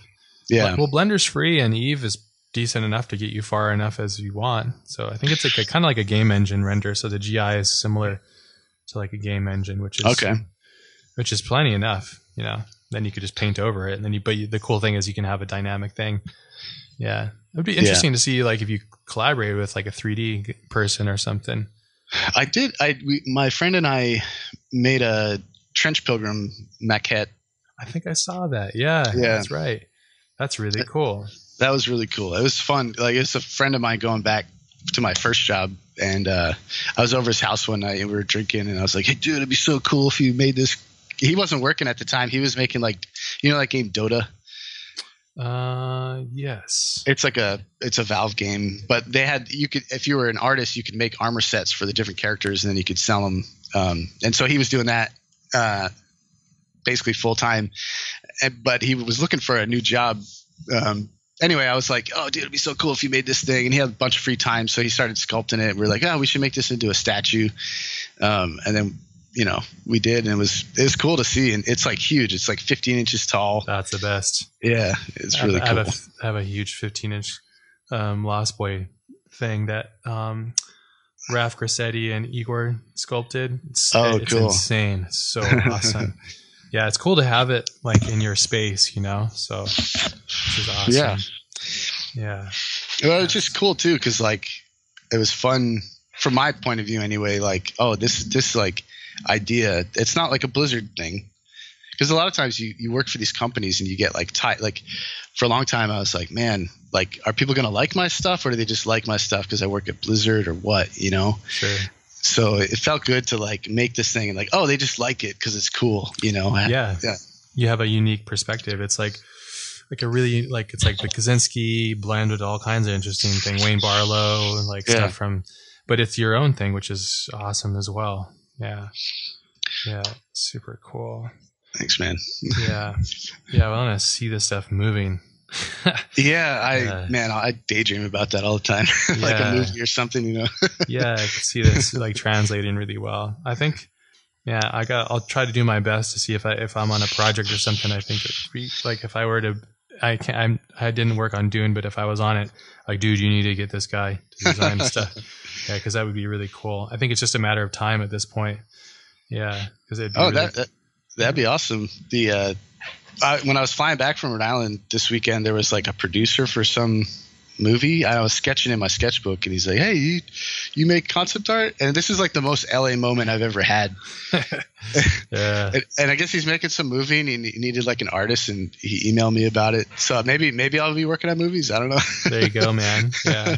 Just make sure you have a contract signed. Yeah. Make sure you get paid. Yeah. There's some sneaky guys out there. Are there? There's a lot of predatory. Oh yeah, dude. Yeah. The industry, man. It's a gnarly one. Yeah, just be careful. Yeah. Yeah. There's some good people in it, but 95% are shady. Unfortunately. Or like not 95, maybe like 92%. Well, how long have you been doing like freelance for movie stuff? I've been in the industry for about 9 years now, and freelance for almost 7 years, I think. Okay. Yeah, maybe 7 years, maybe a little longer. Yeah, so long enough. And what I've learned is that it's best to just do your best work, always display your best work, and only be focused on your best work, and be okay with saying no to things. Right. Because then you can have time for your own work if you can afford it. Right. And that'll always just make you better, usually. Because, there's so much, dude, I've done so much work over the years that's never, ever going to see the light of day. Because I'll work super hard on like super important special film and like do 400 pieces, and then it gets canceled. And then all that work gets just buried with it. And you can never show it ever. Never show it. Yeah. Wow. I would like to try and figure out a way. It's the real problem is that unless a director is really backing you, like it's hard to get any kind of respect to like, okay, well, if I design this certain thing, then I own part of it, or I'm able to show this stuff regardless, or whatever. It's really hard to push that pressure because they're like, oh, I'll just go to the next person, Right. So there's a lack of respect, and at the same time, it's just part of the process. So because there is an oversaturation, because like when we were first coming up, I mean, I'm assuming I'm 36. How old are you? 37. Yeah, so there we go. Very similar. I knew we were, but like when we were coming up, it wasn't as saturated. Like there wasn't departments necessarily. There were, but when we were kids, it was kind of a rare thing. So now it's like there's these huge infrastructures, and there's like all this stuff that happens. But yeah, it's quite interesting. But yeah, I don't know. There was this artist. He was like, I think a Polish artist. He was doing like these really cool surreal like landscapes, And then it was like, no, like it was like painterly, kind of like Stalinhag, but then he would have like these crazy tanks. I can't remember his name. Yeah. His name's, I think, Jacob Brzezowski, or did you mention him earlier? I think. Yeah. Mr. Werewolf. Mr. Werewolf, that's his name. Yeah, he's got some really cool stuff too. Yeah, I love that guy's stuff. Yeah, it definitely has like a. I love the. I think you mentioned it earlier too. Is like when you look at art and it tells you a narration through your imagination. It's like some of my favorite stuff because it kind of has a more cinematic quality because the narrative aspect that it has. Yeah, totally. I think like for concept art, the way I've always approached it anyway is like, what's the story you're trying to tell? Like, even if the story is like really basic, like it might even be like, with like, if you're thinking of Darth Vader, it's like Space Knight, like Space Black Knight, right? Mm-hmm. But even that, like those three words are like really strong. Space Black Knight is, I feel like, a really great like starting point. So your story could even be that small, Yeah. You don't need like this big epic backstory. It's more like an atmosphere thing. That's true. It's a good point. But like with Warhammer, like they have like 25 years of world building, and so like every faction has like a ton of symbols associated with them, right? Like they have all this stuff that makes them, when you think about like what makes something feel believable, it has like backstory. Even if you're not familiar with it, at least it looks like it has like a life outside of the design. And that's what that Warhammer does so well, is like every faction has like logos and they have like all this crazy backstory and stuff. But even just looking at, it's a huge world, but even just like looking at their designs, even if you didn't know anything about that backstory, it would feel like they had a backstory, and I think a lot of that stuff like gets people will sort of skip over, just trying to like, for at least when I was younger, just trying to like make a good drawing is hard enough, like let alone all this other stuff. It's something that like it's easy to skip, that sort of like level of world building. You could always do in your art, even if it's just for you. It's going to inform the design, Yeah, it's true. Oftentimes, I think anytime I've hit a wall or hit a problem with the work that I do, like even when I was creating all this Lost Boy stuff, I'd be like drawing just for drawing's sake and not thinking about what the world needs. And I would get kind of lost to like, oh, okay, well, this is enough of the cool drawings. Now what's the world need so that it makes sense, So you're building characters with purpose, I think is really difficult. Yeah. If you're not paying attention to it, I think it could be a very big problem, I think, in the long run. Unless you're just drawing for drawing's sake, like like the Korean monster artist, because he can just shred out the art and like a crazy 3D printer or something. Yeah. Oh man, that guy, he's got to be some kind of like genius, I think. He just draws a lot, I think, though, too, because I've met him and seen him draw a couple times. Yeah. And I think it's like the equivalent of just doing something natural. I think because he's done it so much, he has such a muscle memory. Yeah. That he's almost like, a lot of times when I imagine when you and I draw, I'm guessing, but like we will draw a line, but we're thinking as we draw the line. I think he's already seen the line like 3 steps ahead. Right. So he's already like, he's in that flow state. It's like an edge of how you draw, like for an average or beginning artist, you're constantly thinking about everything and then you're overthinking and then you make problems and then one eye is smaller than the other, With him, he already sees the eye, so he knows where. Yeah. He's basically cognitively like 4 steps ahead. So because my of wife muscle is memory. Like that when she draws. She says that she can see the image before she draws it. That's I'm not cool. like that. Yeah. I can do that too, but it's also difficult because when it doesn't come out the way that I want it, I get pissed. So you're just like, no. Yeah, exactly. Lost in translation, unfortunately. That's cool. So your wife draws as well? You guys are both artists? Yeah, she's her style is a lot different. She likes like sort of cute cartoony stuff. Okay. But yeah, she's a really talented artist. Did you guys meet over at Blizzard or up north or something? No, we met back in college in Pennsylvania. Ah, nice. Yeah. 2 artists. I always find that interesting because like my friend John, his wife, they're both really exceptional artists. They've both been on the podcast actually. And Yeah, I always find that interesting. Two artists as a couple, because like usually artists by ourselves were pretty useless in regards to anything else in life. So I'm so lucky to have my wife. My wife is completely opposite to me, so she's able to handle like normal people stuff, like taxes and stuff. Yeah, that's actually, it's funny you mentioned that, because we're really similar in a lot of ways. So none of us like to be an adult, which is problematic, you know? That is problematic. Freaking adult world sucks sometimes. Yeah. You get to enjoy life better though. That's cool though. And does she do it for a profession as well? No, she's not a professional artist. I keep telling, like, that's one of the things I'm like, you gotta just, you know, put it out there. But she's like, it's not ready yet. Oh, you know? Yeah, I love that one. We all say that one. That's a tough one. Yeah. Yeah. Because it's never ready. Yeah. Yeah. Yeah. Well, and that's like that's what makes it tough too, is because, like, you know, I'm a professional artist. I'm like, I have a perspective on this kind of stuff, and I'll be like, I'll try to give advice, but it doesn't really go over well. No, she didn't want to hear that shit from you, did? No, man. Yeah, no, they don't want to hear that shit. No, they don't. Yeah, it's kind of better sometimes. Like, okay, I'll just keep it to myself. So, yeah. But I always, artistic couples are always unique, you know, because it's such a unique dynamic. Yeah.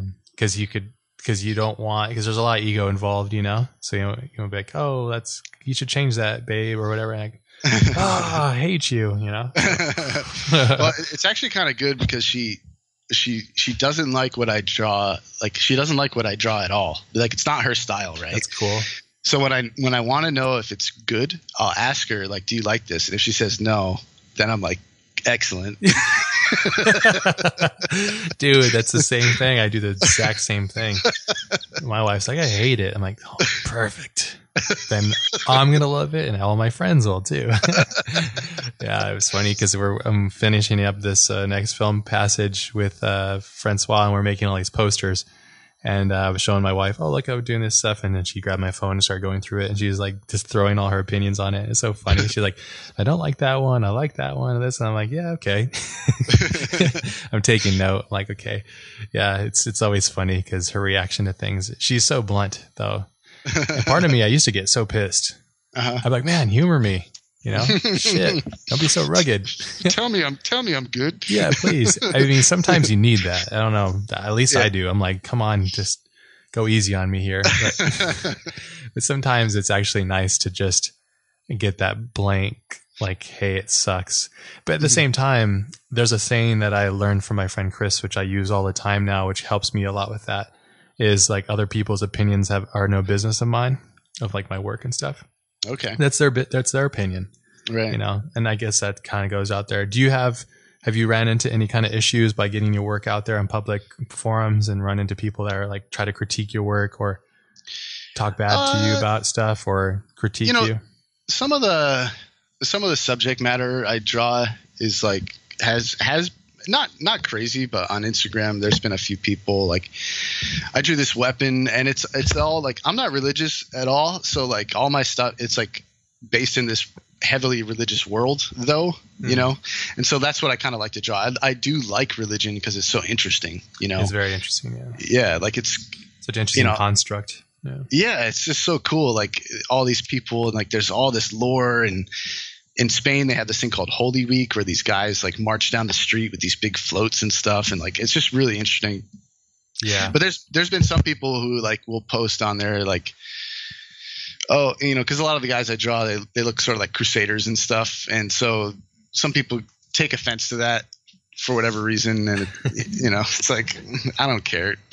You know? Yeah. Well, it's like, I notice those kind of people, the heavy religious, anytime anybody sways one side or the other, Republican, Democratic, whatever, they're always so sensitive, butthurt. They're just a butthurt people. So yeah, just need to chill out. If you really had deep belief in your faith, you wouldn't even trip out about this kind of stuff. Right. The fact that you do means that you don't have a deep connection, and you're like, you're afraid that it might unfray you. Yeah. So, stupid. It's possible. That's really what I think it is psychologically. Because like, literally, it's like almost like somebody going like, you don't love your wife. You're like, well, okay. Yeah, I do. It doesn't matter what you think, because I know. So right. Yeah, it's like, it's just a disconnection. But yeah, I guess I could see that. Yeah. I get like so far it hasn't been too bad. And it's funny too, like some people will post like some kind of comment and then like people will like defend it, which I always think is awesome. Like immune system. Yeah, I don't even know any of these people and they're like, you don't even know what he's going for or whatever. Like it's cool. Yeah, I call that the immune system. That's always great because it's nice when people like, because if people are supporting your art and if somebody comes in, they're like, hey, like, because I think it's so unique nowadays to actually have your own voice. Because everybody is so afraid to take those risks, and to go out on a limb and try different things and explore their own style because likes and opinions they're like the currency of the day. So if you go against the grain, it's like people have a hard time with that, so, but it's cool when you have your little microcosms, your little ecosystems that work. That's always good. So, yeah, I like that term, the immune system. Yeah, it's like everyone's like a little T cell, like protecting you. Yeah, it's cool. Yeah, if you put that out there, your work is dark and has a dark subject matter, and it does have like religious connotations, but for the most part, people that aren't afraid to be uncomfortable with those things or consider the oddities of it, then it's like, well, get out of here then. Yeah, I don't understand why people think that things should be made for them, Right. I agree. I totally agree. Because even as I've been bashing some movies, but I fully agree that they're not made for me. So I'm not going to, and that's not their fault. It just does, I'm not into it. Yeah. So like the Avenger movies and stuff, they don't do anything for me. I'm not saying that they're not good. Just they're not my thing. So it's just like a weird thing, I think. So, yeah. I think the worst comments for me are like the reductive ones that sort of like, they take this thing that you spent all this time making and they just like boil it down to some like blurb, like, oh, that looks like this other thing. I hate those, dude. I hate that shit. I call them Captain Obviouses. Like they're always, every time I post something like, it looks like Kira. Like fucking, here's 5 points, dude. Yeah. Your work looks like nothing. So I don't even know what to say. Fucking turd. I hate it, dude. But at the same time, I gotta go, okay. Yeah. It is what it is. I just don't, I don't know. I don't know why people say that stuff, but I don't either. Yeah. I guess they want to say something, but they don't. That's what they thought of, I guess. I don't know. Yeah. And I mean, it's cool the other thing is it's nice, but yeah, that they're relating it to something, as long as it's something good, like you're all, okay, cool. I guess, but I mean, it could be a sign that things are too close to something. You're like, okay, but at the same time too, I think people's tastes are so like the people that do that, they have very small window of taste, right? Because they've only seen like 2001 Space Odyssey or something. So when I'll post something that has anything to do with space, like, wow, looks like 2000 Space Odyssey. I'm like, fuck, dude. Do you realize that there's so many other things out there? It's like, sheesh, man. Yeah, it's very annoying. So, but I hate that too. I was just dealing with that. So funny because I was like, fuck. And when I posted, I knew it too. When I posted it up, I was like, fucking somebody gonna say some shit. But then I have to remind myself of my little saying that it's none of my business. Right. So, yeah. But I guess is interesting. They do kind of make it your business a little bit because they're like telling it to you, which makes it a little tricky. But yeah, I ripped on a dude that like said some shit on Mache's post the other day, and he was just like critiquing his art, like saying I'm unimpressed by this, and then I'm like, so I just ripped him a new one because I like comedians too, so I follow a guy named Chris D'Elia, and he's like really good at trolling back. So I was just like, your comment's unimpressive, your non-existent account means nothing to me. Like, dude, I love it. That's freaking and then he just deleted it instantly. He or she, I don't know. And then I deleted my comment too because I don't want to leave that on there. But it's just like, it's like, person out there, you got to stop doing that. Nobody cares, and if they like, you're pointless. Because why would you say that? Like, if you don't like it, that's one thing. But like to critique and have no basis, it's like, dude. Yeah. I mean, it would be one thing if it was Ralph McQuarrie critiquing Mache. Right. Like, okay, well, yeah, you can, Ralph, you can critique us all, and we'll listen. It would be funny though if McQuarrie was like a huge troll. That would be funny. It would ruin his art. It would actually make it probably better. I don't know. So just fucking grandpa trolling on the fucking, just like, it sucks. Yeah. But like, I think it's like, I listen to Joe Rogan's podcast from time to time, and he says like, Do you think Michael Jordan's on there making critiques on YouTube? No. You know why? Because he's the best. He doesn't need to go and like, your jump shot could be like that. No, he's not gonna fucking do that. You know why? Because he doesn't give a fuck. Because he's already the fucking champ. And that's how we all need to think about our lives. We need to approach it the same way. It's like treat ourselves with respect. And like, why would you do that? I don't know. So I don't know. I think that was probably a wrong move for me. I didn't say anything bad. I just took his comment, reworded it, and directed it right towards the person. So yeah, I think that's fine. Yeah. Well, it's fair game, So, yeah, totally. Yeah, but it is what it is. The internet is a very interesting thing. So. Well, the thing I like the most about it, though, like for the stuff, at least for like my own Instagram account, which is where I get like most of my sort of like social media stuff, I guess you'd say. Sure. But like, it's so good at finding like when somebody follows me, I'll look at their like who they are, and then I'll see what they like, and I'm like, yes, this is exactly who I want looking at my stuff, right? Like they like the same shit, and I love that. I think that's so cool. Yeah, that's that algorithm at work. It's a beast of an algorithm, man. It's a very smart, very scary thing, but because it puts you in your own little ecosystem. But I think for artists and stuff, as long as you use it as a thing to stimulate on like a small occasion, I think it's actually really good to kick you up a little bit. But then leaving it alone, I think, is also really good too. So I put a timer on my Instagram for 20 minutes. That's all I give it a day. Little timer comes up and it tells me, hey, you've been using it for 20 minutes. And I'm like, okay, see ya. Then I'm done. That's cool. I might come back like a couple check-ins through the day, like very quick ones just to respond, to keep the conversations going, because I find that important too. But yeah, totally. Yeah, but it is cool. And it's kind of like, I guess, the equivalent of being almost like an art school still, like an artist community, so yeah, which makes it fun too. So yeah, I mean, it was kind of like what was that, conceptart.org was a really cool I was a part of that, but I know I know that was a big thing. I actually don't even have an art station. I kind of stay away, even though I do all these things. I kind of stay away from a lot of stuff. Yeah, I don't know why though. I'm weird. Maybe I just don't want to be associated or attached to it because I'm worried of what it's going to do to me. I don't know. I don't know what it is though, because I think it's like they're really amazing resources. So ArtStation, I guess, is more like a portfolio site more than it's not really a community. Really, I don't feel. Yeah, and not in the way that conceptart.org was, I guess. Or yeah, I heard that was a real big one. It was like DeviantArt was the original. I'm sure you had a DeviantArt, right? I never did. Oh, interesting. So it's the same kind of thing then. Yeah. Then conceptart.org. I remember that. Did it fall to the wayside? I don't know what happened to it. It kind of, I guess people just stopped using it, or it went away. I'm not sure. I don't know what happened to it. But most forums, I think, kind of went away. Yeah. I think anything on the internet, it actually has a life cycle. Yeah. Instagram, I think, is at its peak right now, and it's going to eventually, probably 2 more years, it'll have a life cycle. Yeah. Unless they innovate something new and unique. But they're really making the experience unique because of the stories and sharing things and like getting your voice out there, and the algorithm to kind of connect to make ecosystems is the unique technology that makes it unique.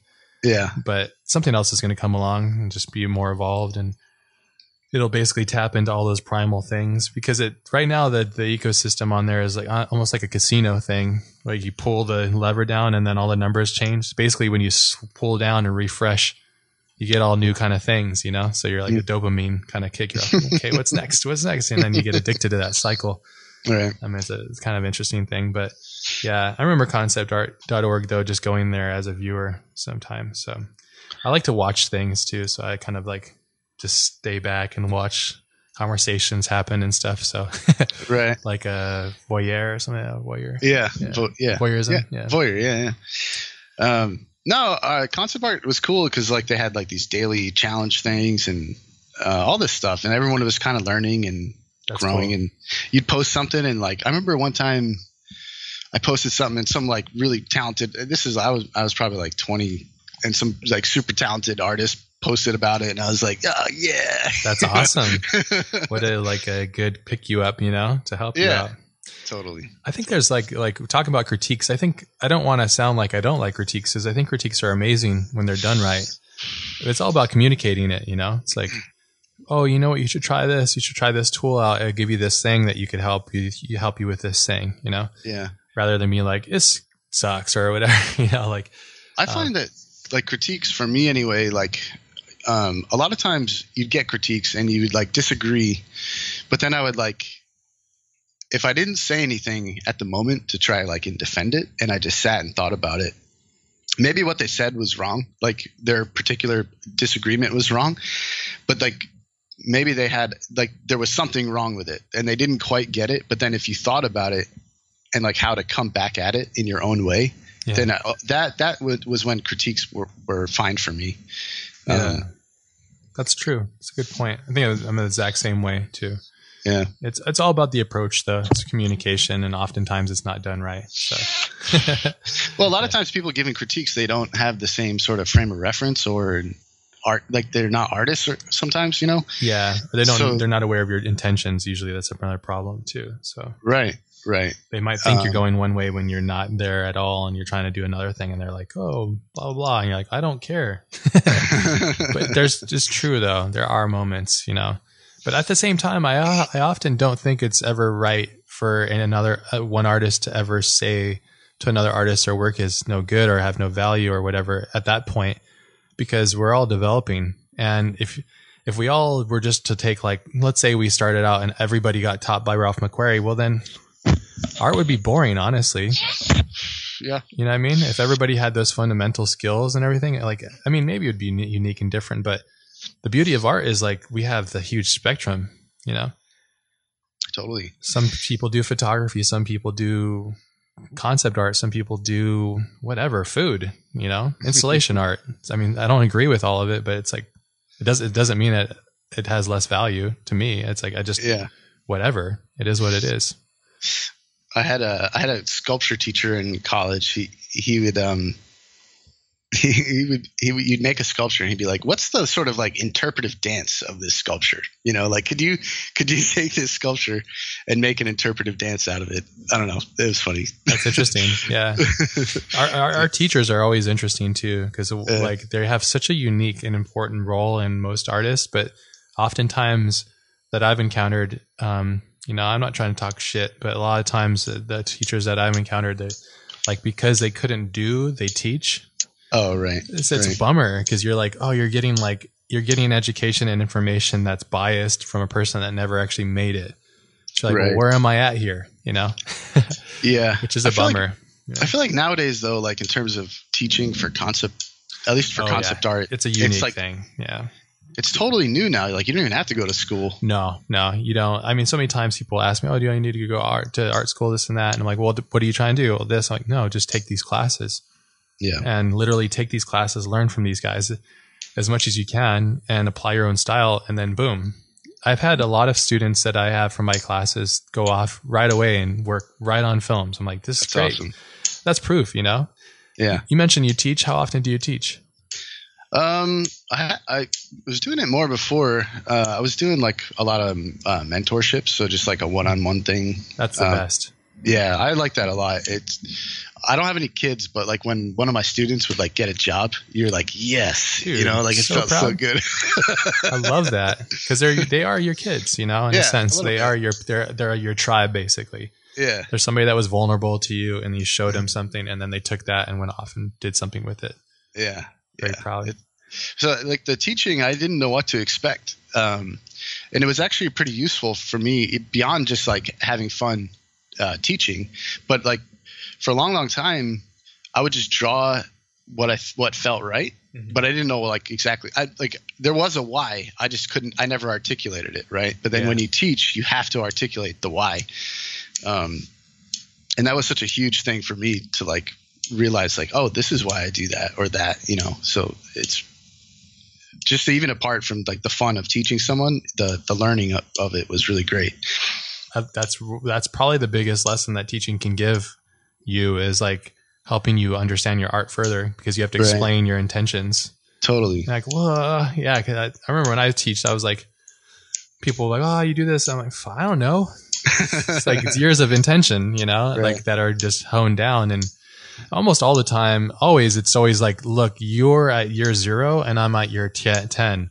we have years of distance, but if I teach you, you can cut out a lot of those years that were shitty for me and jump ahead. I call them like time machines, you know? Right. Same with books too. If you like listen to a really good book from a really freaking awesome human that has a lot of really good experience, you can kind of time machine yourself through a lot of bullshit and get to a better source. But you have to be willing to take it, you know? So yeah. But nothing beats a mentorship though. Like those are the best ever at all times. But they're so rare and they're very expensive and they're hard to do. Yeah. Yeah. I would do more. I was doing a fair amount. I would do more. I just haven't done any lately. But I taught that brainstorm class and that was fun too because it was like good peeps over there, man. Some talented dudes over there. They were awesome. They were awesome to brainstorm is James and John, right? They run that. Yep. James Page.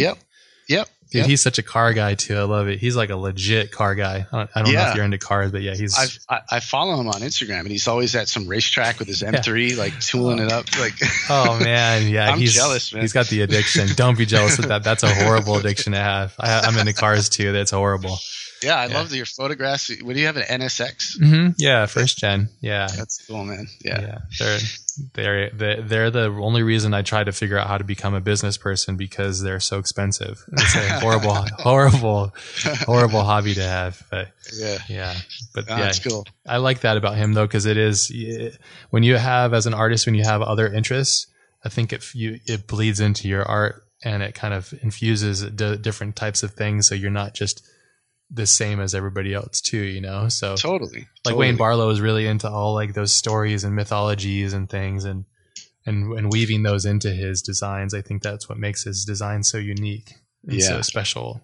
For sure. Yeah. And having that, infusing it all in there. So, well, I was looking at your Captain Marvel. I'm not sure what you even call them, like all the sort of like array of like these sort of designs.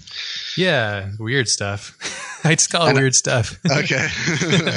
But I was like, man, I'd love to see your take because I'm into the occult stuff and there's all these like runes and things like to summon demons. I would love to see your take on some of that stuff, you know, like that would be so cool. What is it specifically? I'd love to try it. If you just look at like, if you Google like demon sigil.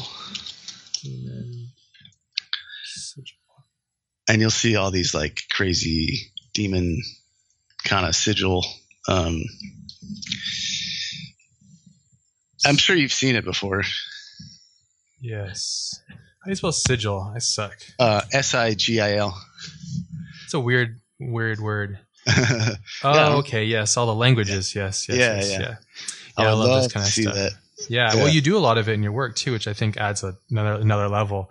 When I do my Lost Boy stuff, I try to put a lot of this stuff in there. I'd be like, oh, let me look at Russian language mashed with Japanese, mashed with like a new symbol system, you know?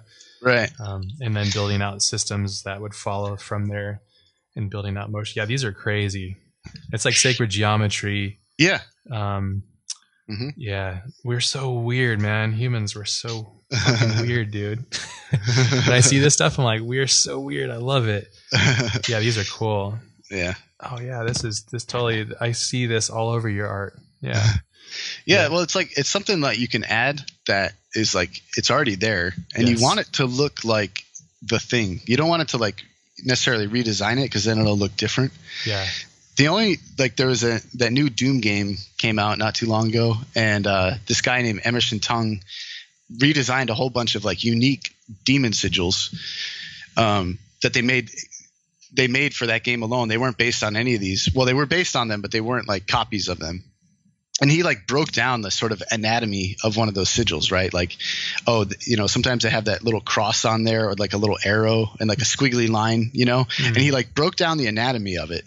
And like because he learned the anatomy of that symbol, he could make his own, you know. And I thought that was such a cool thing to see that like he understood, like he looked at that so much that he understood like what made them look the way they do, and then could make whole new ones that had never been seen before. But they look like they totally belong, you know. I loved that. That was so cool.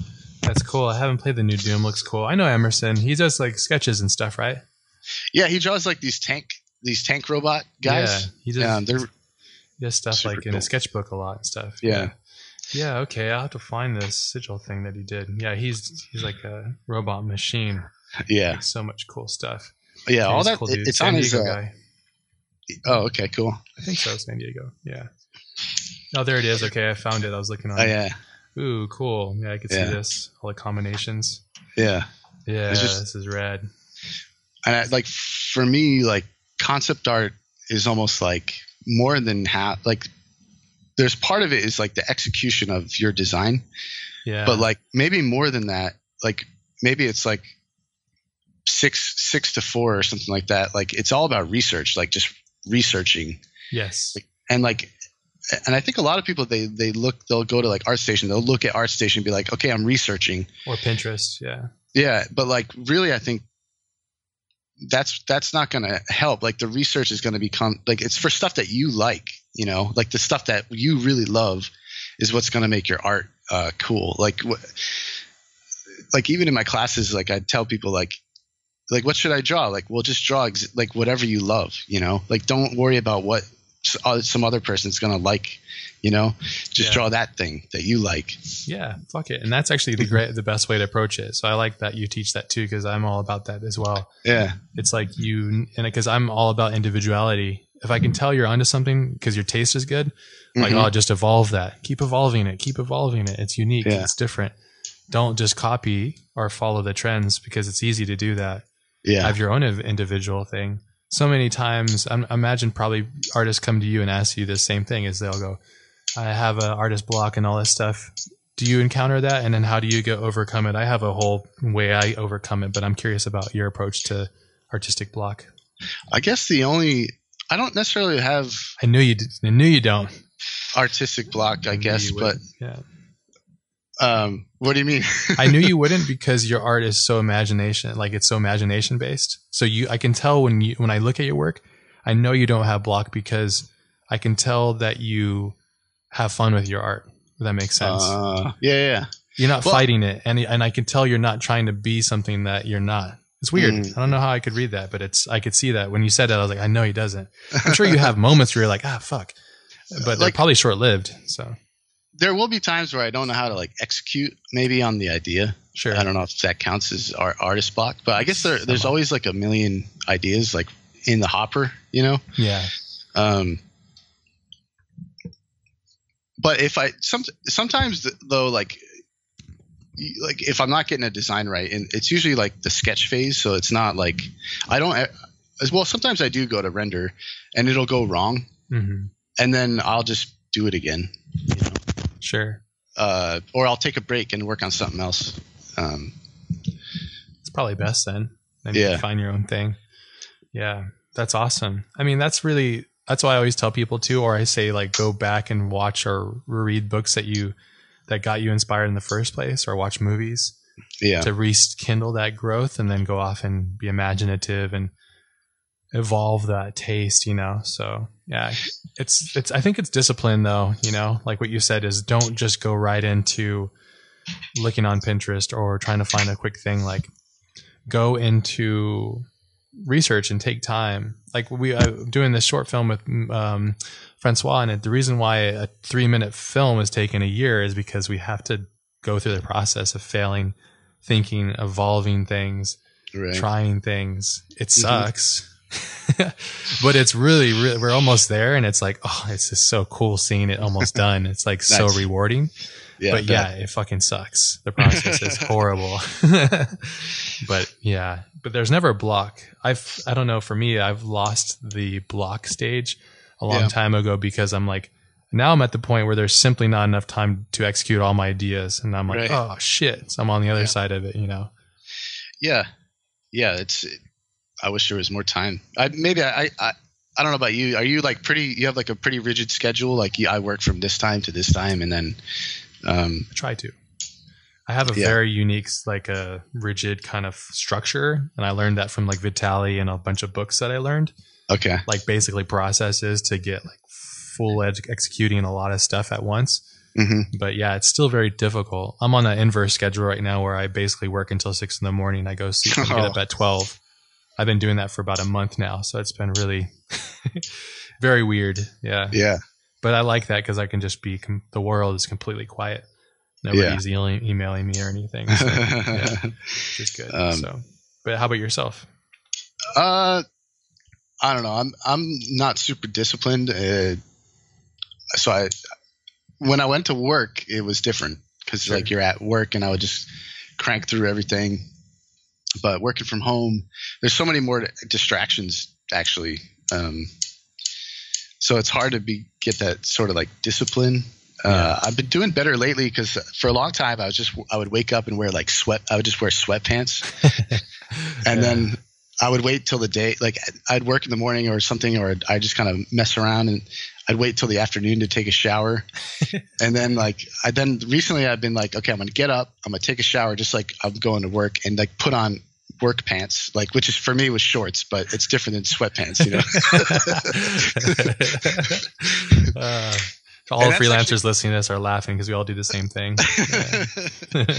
And it's actually been helping. I've been getting a lot more work done, you know? That's good. Yeah. Well, if you have a problem with that, there's a couple books that if you ever need, just let me know. That really helped me out. What were they called? One of them is Manage Your Day to Day, Scott Belsky's book. That's a great one for all freelancers. Another one is The War of Art. The War of Art. I like that name. Yeah, cool. It's Stephen Pressfield book. It's basically about procrastination and personifying it within yourself, so you can identify it and like basically blast through it. That's a good one. And then Eat That Frog. Those are like the top three. Okay. Eat That Frog is really good. It's actually one of the best out of those three. So if I were to recommend any of those, that would probably be top one, because it basically shows you how to maintain a proper structure of priorities. Because as an artist, we think of everything in our mind as it being a priority. Oftentimes, more often than not. The thing is, that's not true. So you have to identify like, I need to get groceries and all these things. And you have to have a list of your priorities of things and understand your list. And then from that list of priorities, all your decisions are made. Then you construct all your decisions. And then from there, you organize and transfer all those choices into what you do for the day, how to digest your day.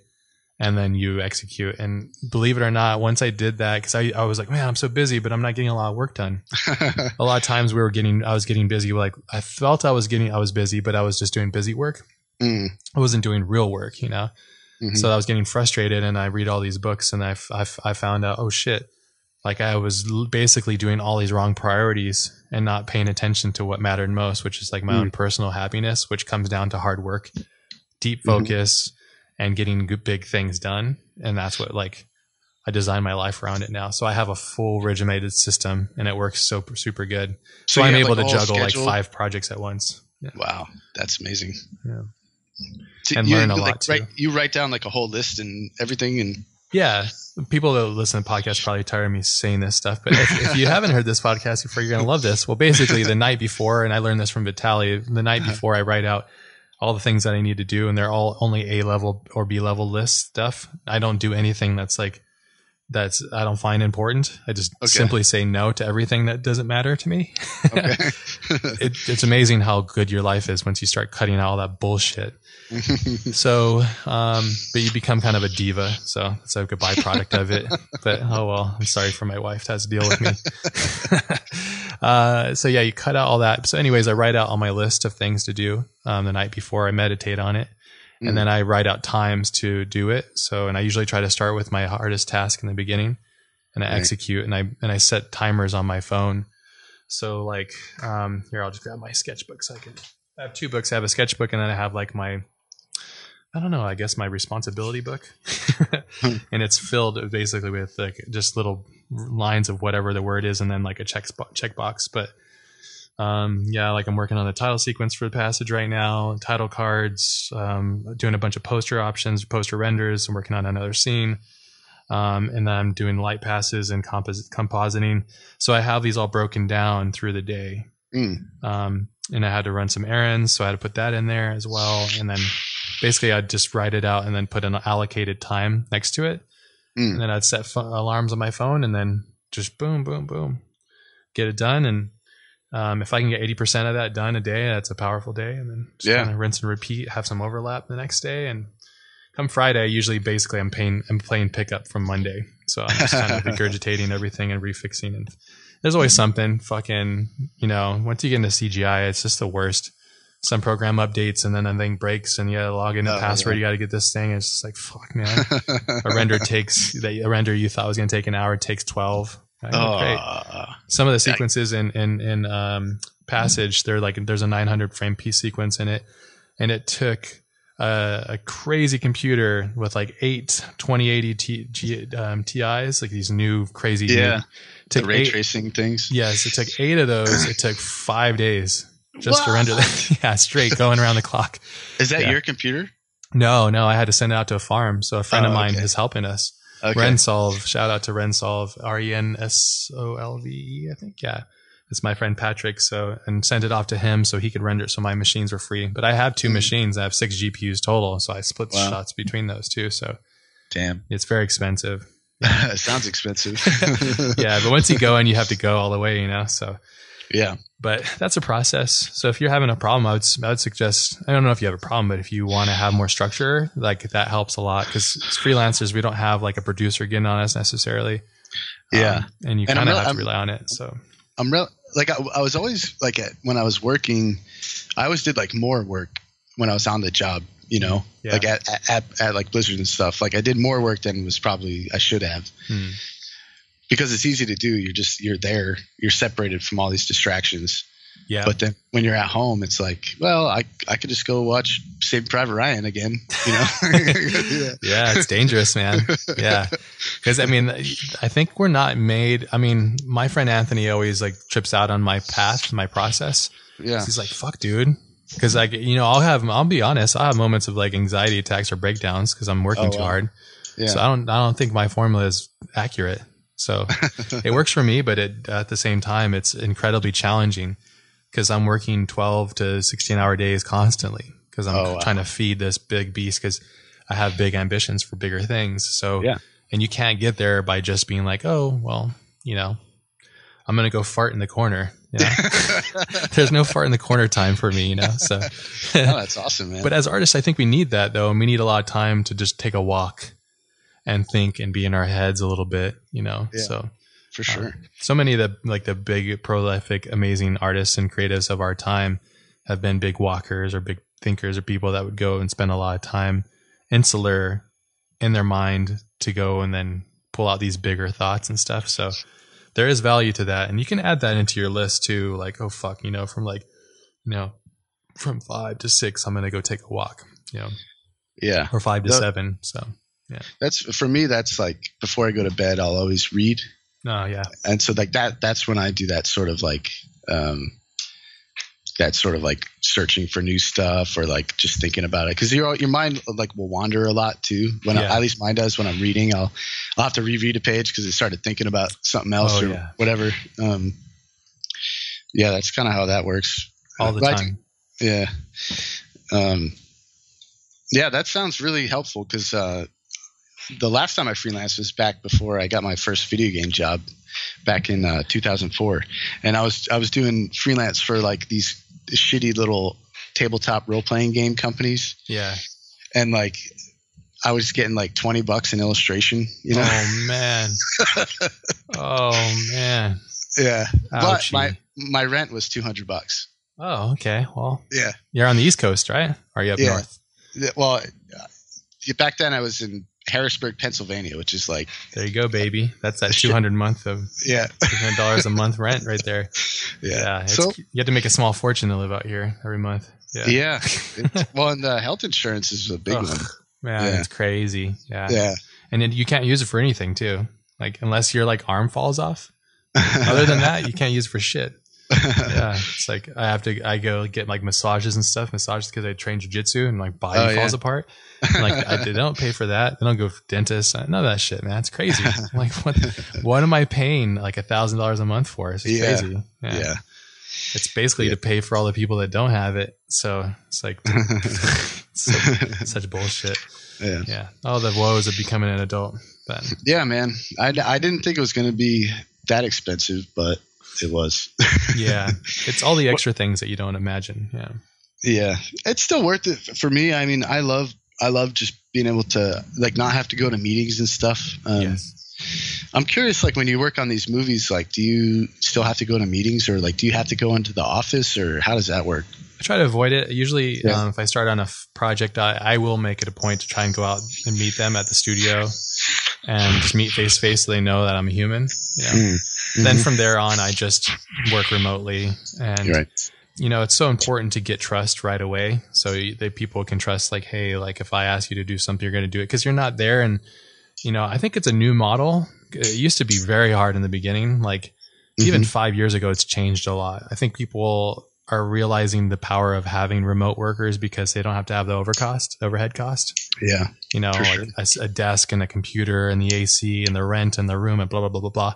So they can save money by having you away from them. But at the same time, they have to trust you, you know? So yeah. And if I've worked with some people that are like crazy and they don't trust me, I'm like, dude, I'm out. I just fire myself because I'm like, I'm not going to deal with this, you know? Right. If you don't trust me, then we have nothing to do here. So, but I don't know. I'm a diva. So it's like, but when it works, oh man, you know, I'll crank out everything that they need, you know, and beyond. So, but yeah, trust, you know, but that's real. I do sometimes have meetings, but I try to avoid them. So I just feel like they're honestly a huge waste of my time. So, yeah.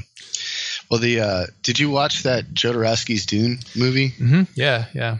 I loved, like, you were talking about trust, and like that guy, he was like, I wanted people who are like spiritual warriors. Like they don't just like want to make, they don't just want like, they believe, right? Like they believe in the project. Like, I love that. He was a cult leader, but he was an unsuccessful cult leader. Yeah. Yeah. The first time I watched it, I was like, this is awesome. And I watched it again. I'm like, this is weird. Yeah. And then I watched it for the third time, like, whoa, he's like a total cult leader. Yeah.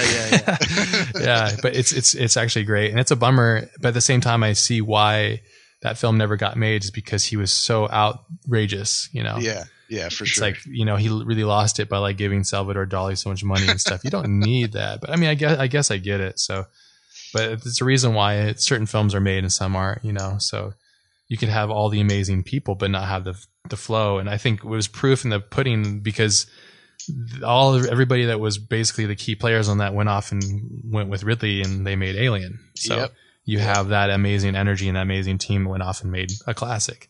So, but what was the difference between those? And I think it was a realistic production. I think that's what it was, because you need to have those people. You have to have the bean counters and the people that are like saying no and making you, you know, I remember talking to one of my directors, and I was like, what's basically your job? Like, they're like, basically every day I get up and I have to defend my place. I have to defend my ideas. I have to fight for the movie every day. I have to fight. And I'm like, that sounds horrible. Because as a kid, I was like, I want to be a director. And as I get older, I'm like, I don't think so. I don't know.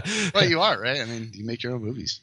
I try to, yeah. And I'm, you know, like I could have probably taken a fast track by going and getting a producer and like a rep and all that kind of stuff and done that. But I think the industry is changing, shifting so fast.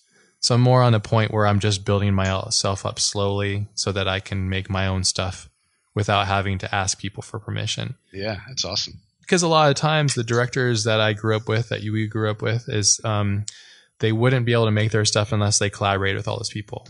But we're actually in a really great age now where you can do all this stuff yourself if you have the discipline and the fortitude and the time to do it. So, because you can do all those vis effects, you can do all the concepts and stuff, and you can definitely, I love teaming up with people, but it's very hard to do when you don't have a budget.